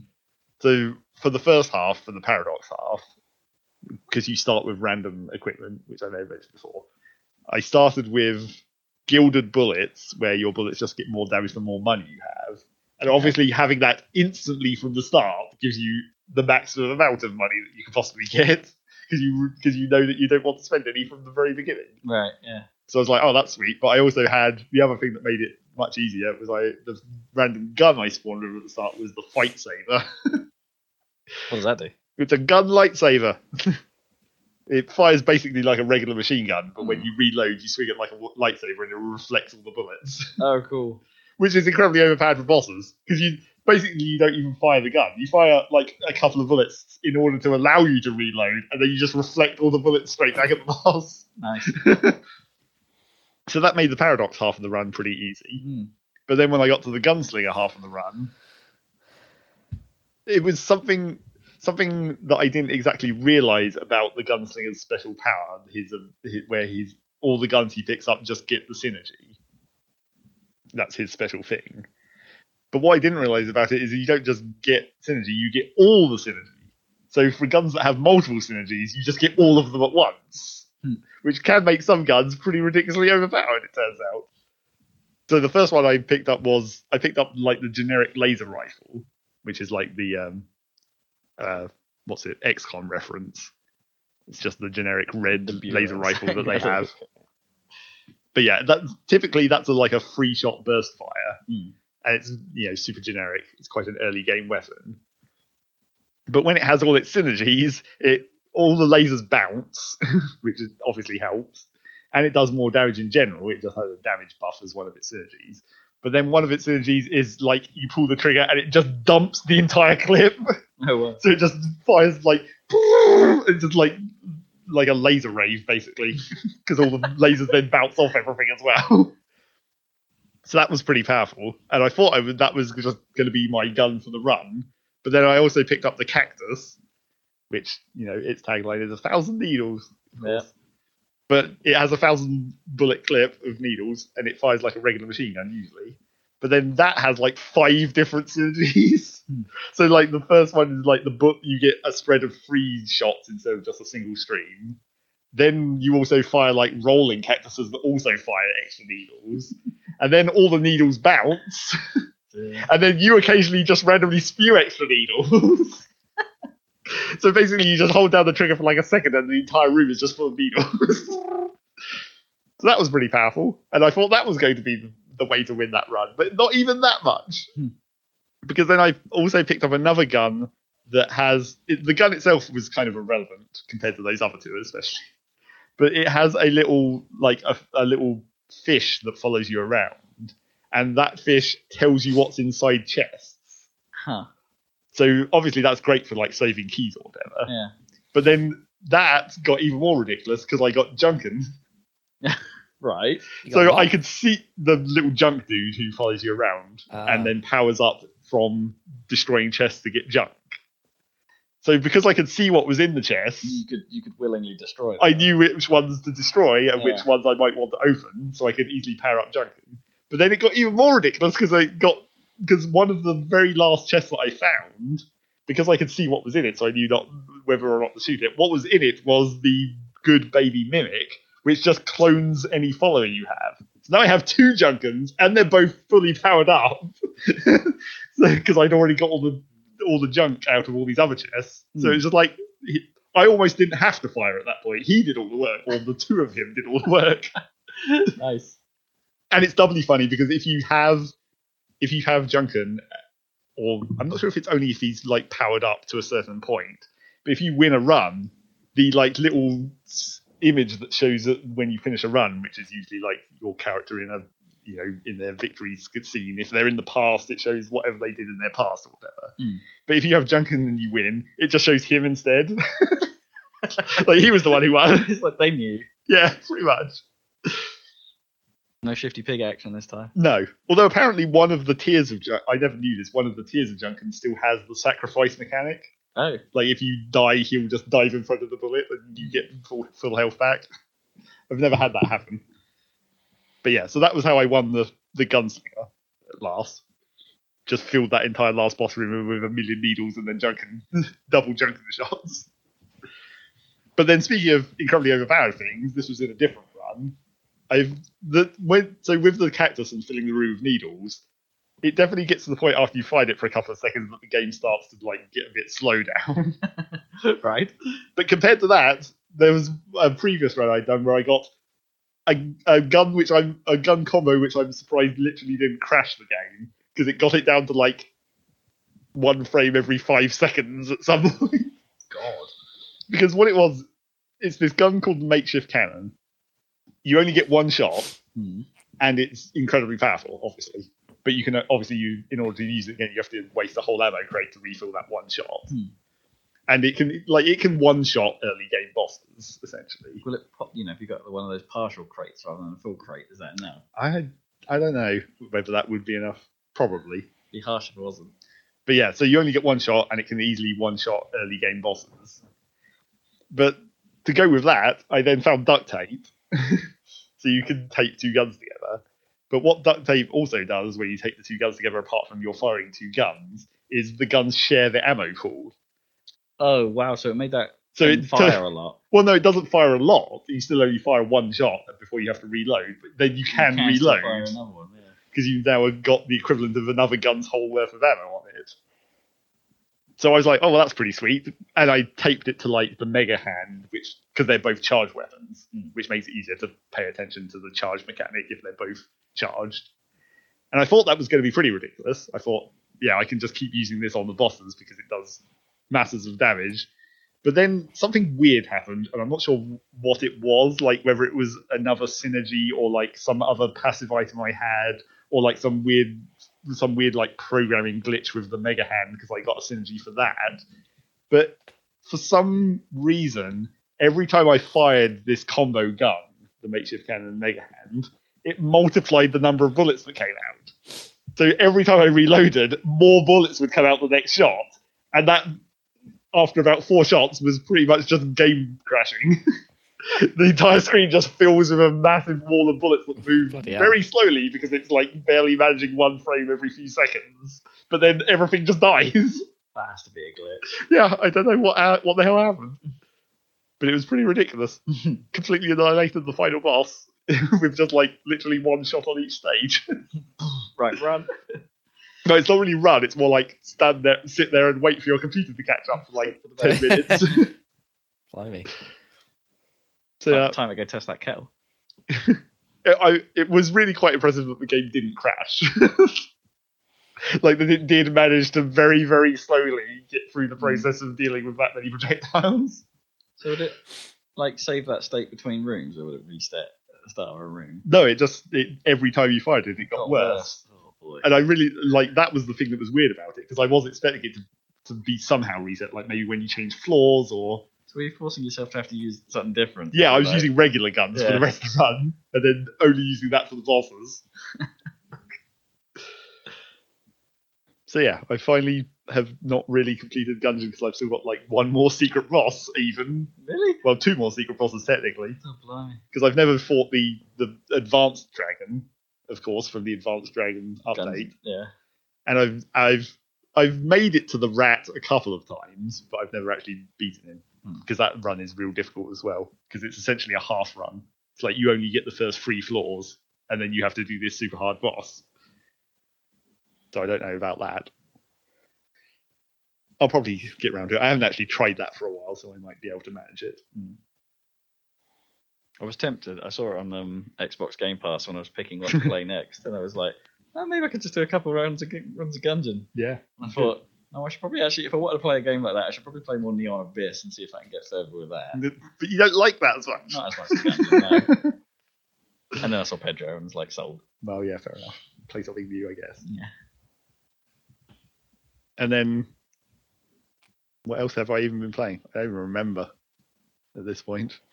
I guess I went into Animal Crossing a little bit for the setting up for the Halloween get some pumpkins planted. There's a Halloween what's it? Is it like black? Well, according to YouTube, there are what's-its. According to my YouTube adverts. All I'm getting on one of the adverts I'm getting on YouTube at the moment is giant what's-its. Giant what's-its? Yep, they're twice as big as regular what's-its. Gnome spaces just live out. But I'm not sure that's good, though, is it? Well, surely it reduces the surface area of the stuff you want, which is cheese dust. The relative surface area of cheese dust to gunk is significantly reduced. What if they made like waffles that would like waffles that just had cheese dust all over the holes? What if they're not even just like the holes are actually full of cheese dust? It's like a block of cheese dust. I think that might be too much. Yeah, probably. A bit of my brain just goes, I don't want just the dust. I do need a delivery mechanism for the dust. Yeah, I haven't been playing Rocket League still, although I have thought about it several times. And annoyingly, my brain comes at it in completely the wrong direction. What? It's like I start thinking about it, and I'm like, do I really care about that Epic Games thing? Well, I could just go and install the Epic Store and play it for free on there instead if I don't want to link to my Steam. Oh wait, they removed Solo Standard. Yeah. You have to start with that. That's the main reason you start. Like, yeah.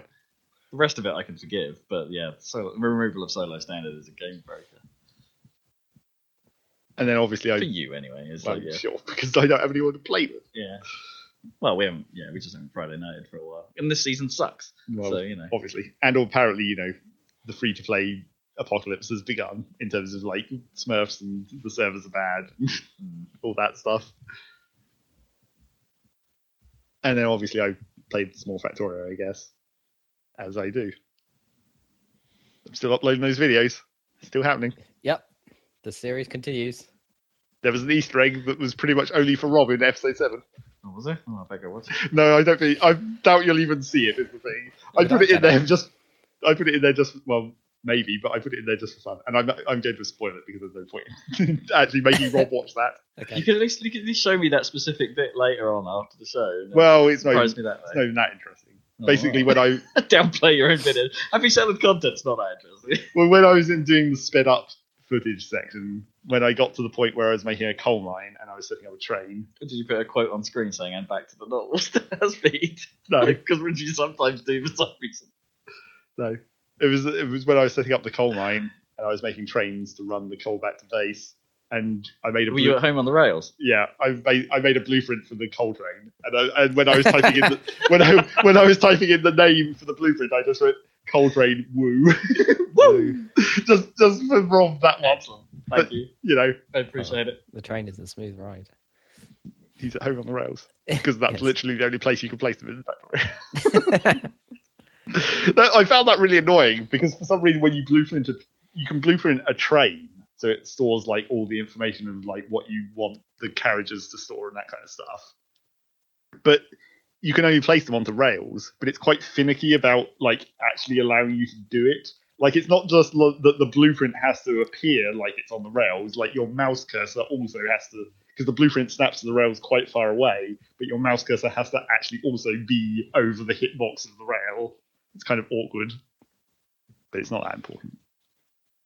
But yeah, I played some more of my modded run as well. Started messing around with even more ridiculous automation where you can basically turn the trains into like the robo network. Because the way the robots work is you have requester chests and you have supply chests essentially. And so the requester chest pings a request and then the robots just deliver it. It's like, okay, that's fine. But you can also, there's this mod that allows you to basically do that with trains rather than setting train schedules where you like go to this stop, wait until full, go to the stop, wait until empty. Mm-hmm. You can just essentially have it programmatically do that via a system similar to the robots. So you just have a requester chest at one station that says, I want 3,000 iron. And then at your mines, you just have a thing that says, this mine currently has iron available. And then it automatically just sends the train wherever it needs to go. Oh, I see. Okay. Which is sort of a time saver, cool. But it's kind of an awkward, it's a mod thing. So it's in its own way. It's right. Naturally.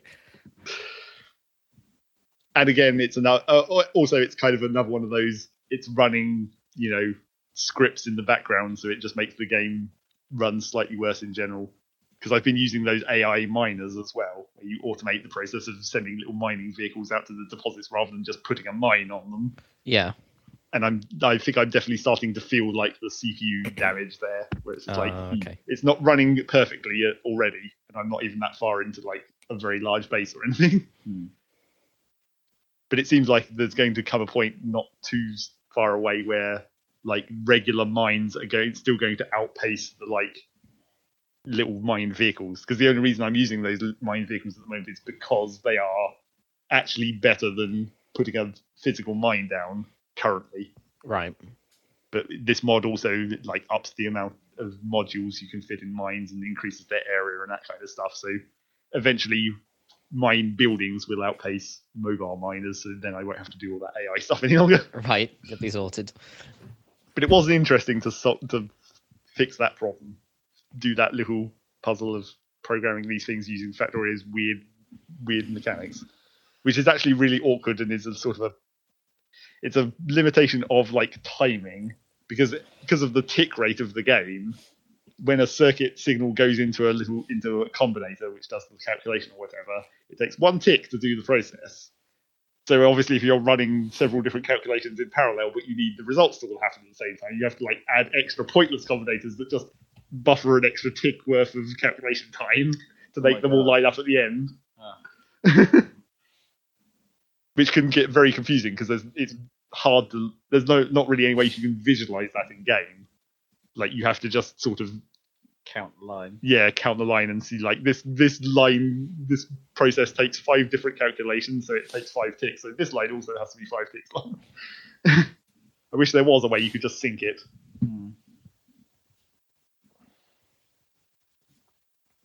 Well, you're doing hardcore optimizations at that point, probably more than what was ever designed. Well, but the trouble is it kind of has to sync up because the building at the end of this chain, which like transmits the commands to the vehicles, needs all that information to happen at the point it transmits the command. Like it can't that because it's only one command. Well, because the command has to be like a consistent. Because if you're you're cycling through all your vehicles, so you're like, okay, vehicle 1, go do this. Vehicle 2, go do this. Vehicle 3, go do this. If you're changing the command of saying which vehicle you want to command before you're changing the command of where to go, you're then sending the next vehicle to where you just previously sent the previous vehicle because the command sequence hasn't updated. Yeah. So it's really quite annoying to handle that. I wish there was just an easier way to like buffer the signals so that you could just say, now send the signal. I swear, half the bugs I've fixed in my actual job over the last 2 weeks have been very similar problems. Yeah, probably. Classic. Synchronization. Goddamn async. And I think that's more or less it. I feel like there was one other thing that I've played, but I've completely forgotten what it was. Because realistically, in the last 3 days, all I've been doing is watch YouTube. Partially because of Minecraft, Steve, but partially because of other things. Too much YouTube in our lives, I think. I keep thinking about getting back to No Man's Sky to see what this Origin update is all about, because people seem to be pretty enthusiastic about it. Yeah, that would be good. Check out what's happening with it. I don't think I watch nearly as much YouTube as I did a couple of years ago. I think I've fallen off that, and I'm on Prime and Netflix more. That's good. That's proper actual programming rather than random shit constantly. I don't know. Depends what kind of random shit you like on YouTube. Like Happy Salads. Yeah, exactly. I fell into a hole of just watching clips of. I can't remember what prompted it. Oh yeah. So my friends were watching Brooklyn Nine-Nine on Netflix. Fair enough. Yeah, I haven't really watched that, but good show. That. Yeah, but I was like, oh, that's Andy Samberg, from SNL, and they were like, I'm on a boat. I was like, from the Lonely Island. He was like, what? And I was like, how can you not know Dick in a Box? He was like, what are you talking about? I was like, Dick in a Box, man.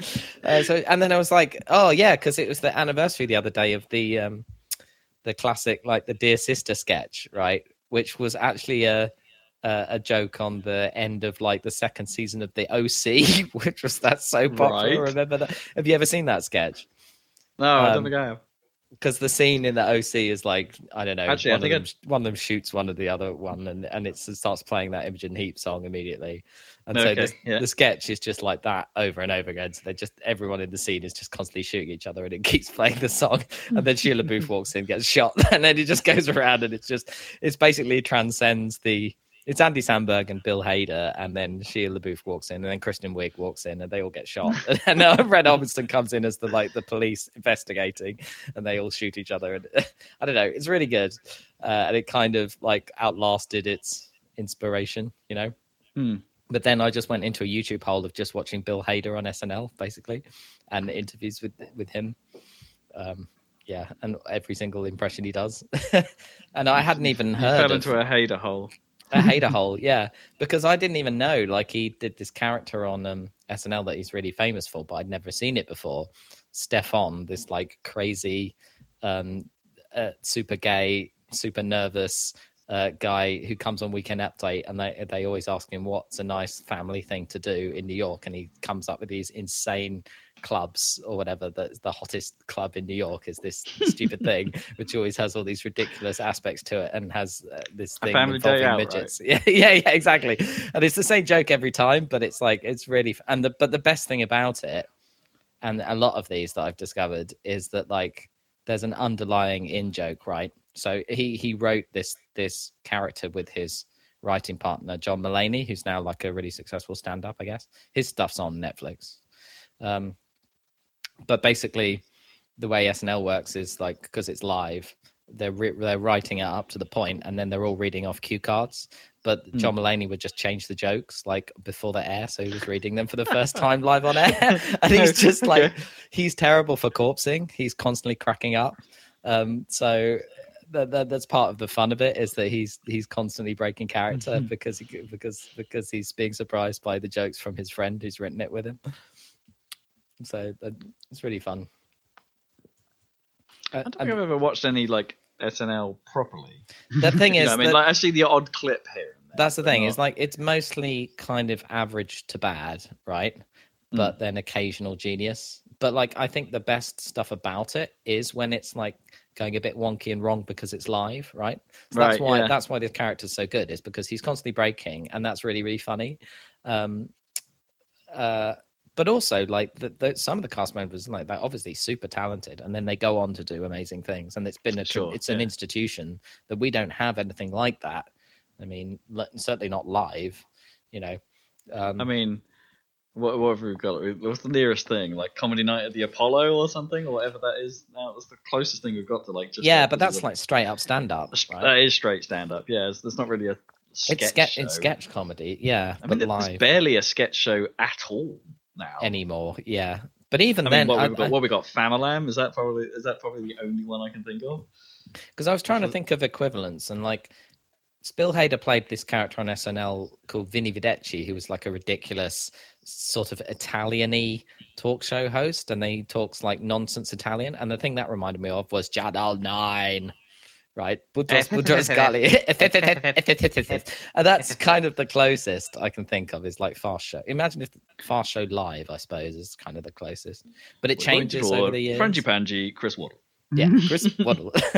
Scotcho. And the way it's the same exact joke every time, that's the same thing. Where they'll just, if they have a successful sketch, they'll just repeat they'll bring it back every time. Yeah. And the other one that he does on SNL that I've been watching with Fred Armisen is it's this fake sitcom called The Californians. And like the thing about it is like it only really makes sense because I've watched an interview where he explains where it came from, but it's like everything is like it was an in joke and they turned it into a sketch one day. And the in joke was like when they'd go to California to take meetings and then come back to New York to do the show, and they'd always be waiting in the meeting for the main guy, the boss of SNL, to come in because he'd always make them wait. So they just talk about all the different, they'd put on California accents and talk about all the different roads and streets that they have to travel on to get to their hotel from the airport. Because the joke is that Californians are always talking about how they, traffic and how they get everywhere because it's all a car culture, and that was just the purely the joke.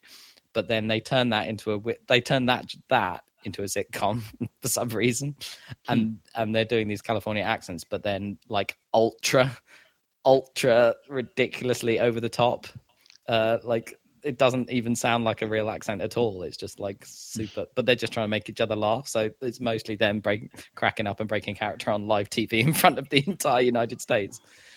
Yeah, just for their own amusement more than anything else. Yeah, mostly that the more fun ones are the ones where they're trying to abuse each other and it's going wrong. The ones where it goes right and they just read out the jokes. It's not that good. Like he's in a lot of fake game shows, and it's like they're fine, but they're not. It's not, It's not Number Wang. No, it's not Number exactly along the lines of like Number Wang, but not as good as Number Wang or what's the other one where they remain indoors, right? That's become right, yeah. It's become quite relevant. I feel like fake game shows are a bit of a cheap way of writing a sketch, right? Even those ones. I guess. Yeah. But anyway, so yeah, maybe they're only cheap because they haven't updated that to like new game shows yet. Exactly. Where's Drop the Ball as a fake game show? Yeah. Well, I guess it's because it's harder to actually make. Like for a sketch show, you kind of don't want something that involves elaborate props.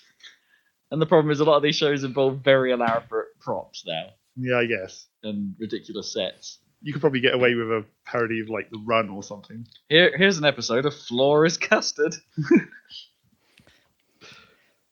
Don't watch Floor is Lava, it's bad. Oh, exactly. You told us that. Just like The Wall. Yeah, we did. It was one of my first Netflix experiences. It was a mistake. That's been my YouTube hole. And he does he's really good at voices, right? But his best, I was trying to think what's his best impression, because he does like Al Pacino and stuff. And he does a really good Alan Alda, but his best impression, his best by far, is a dying Tauntaun. He sounds exactly like a Tauntaun. Okay. Yeah. Anyway. Excellent. I would check that out. Yeah. What a legend. He's a legend. Yeah. I'm going to watch his TV show now, but I haven't got around to it. Apparently it's quite dark, but we'll see. Games. Yeah. I've nearly finished Halo 2. I was putting off playing High Charity because I was like, oh, not another flood level, But actually, it's not that bad. Right. It's totally fine. And it's like, it's always fun ever since Half-Life having like different enemy factions fighting each other in levels. Yeah. So when the Flood and Covenant face off, it's always interesting, isn't it? That was kind of cool. It's so that's quite a good level. I think I got put off because I got stuck at the end of Gravemind. Right. In the mausoleum of the Arbiter. There's a bit just before that where there's a bridge with 2 hunters on there, and I ended up running past the hunters because I couldn't. I'd run out of ammo or something. But then when you get inside, there's another 2 hunters, and the ones from outside came in, so I had 4 hunters, and fuck ton of brutes, elite brutes, and no, not elite brutes. What am I talking about? Elites and brutes. Yeah. But spec ops elites and brutes. It's just a ridiculous room where there's no cover. So that took me quite a while to cheese my way through that. Because even when you kill everyone in that room, it spawns a bunch of invisible spec ops elites. It's God damn it. Yeah. I'm trying to think exactly where you are. But is that? It's right at the end of Gravemind. I think it literally is supposed to be the mausoleum of the Arbiter. Where the Arbiter gets his armor. Right. In the cutscene at the start. Oh yes. No, I'm with you now. Is it one of the prophet fights in there as well, or? Well, are there multiple prophet fights? There's regret. No, I think I might be getting confused with 3 because there's another one in there, isn't there? Yeah. No, no, there isn't. You're just sort of. You're chasing after truth, I suppose. Are you in Gravemind? I can't remember now. You've been teleported to High Charity, right? By the Gravemind. Yeah. But that's before. I'm getting confused. I think. Okay. This is where I'm getting confused. I thought Gravemind was the mission where it ends and you go see him. Not the one. No. The one before. Because you get told about the High Charity just as everything's kicking off, right? Between between the elites and the brutes. Yeah, that's how it starts. So it's the start of the Civil War. So Master Chief does Delta Halo and then kills Regret and then meets the Gravemind. But then it flicks over to Arbiter for the long middle section where it's library stuff, Sacred Icon, and then the whole Quarantine Zone, which is a massive long outdoor level with loads of flood and stuff.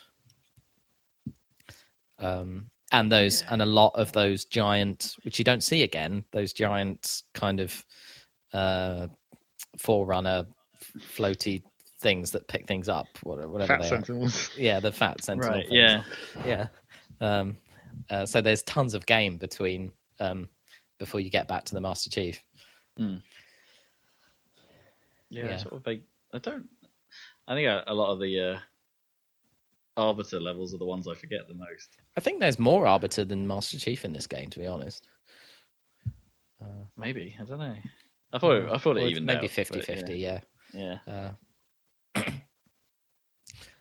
But anyway, so I've got one more level, which is the Arbiter again, to go and do the stupid boss fight that everyone was disappointed by with Tartarus. You do that as Arbiter, right? Oh, I forgot you did that as Arbiter. Yeah, so I've done the end of the penultimate level, and then Master Chief has already got in the Forerunner ship to go to Earth. Right, so he's already sat on the back of it. Yeah. So yeah, that last fight's not great. No, so I just need to get that over with, and I've done Halo 2 in Heroic. Woo! Yeah, I'll think about some more games. Squadrons came out, so I need to decide. I was planning on getting it on PS4, but now I'm like, well, it probably will run fine on my 970 on PC. Oh yeah, I reckon you'll be fine. So I might buy it, and then if it doesn't, I'll get a refund. But I think I'd rather have it on PC. Yeah, I think you'll probably be fine. Yeah, I hear that. I'm basing this purely on Steam reviews, which cannot be trusted. But I hear that campaign's not actually all that long and acts kind of as a flight tutorial. Yeah, but that's kind of for getting you into the multiplayer. That's fine. I'm more likely to play multiplayer on PC as well, I think. So, but yeah, I think we always knew it was kind of a lead in to the multiplayer, but that's fine by me. Yeah. So I'm gonna check that out. I've still got to play some Tony Hawk, so stuff to do. Yeah. Coolio, that's a podcast. That's a podcast.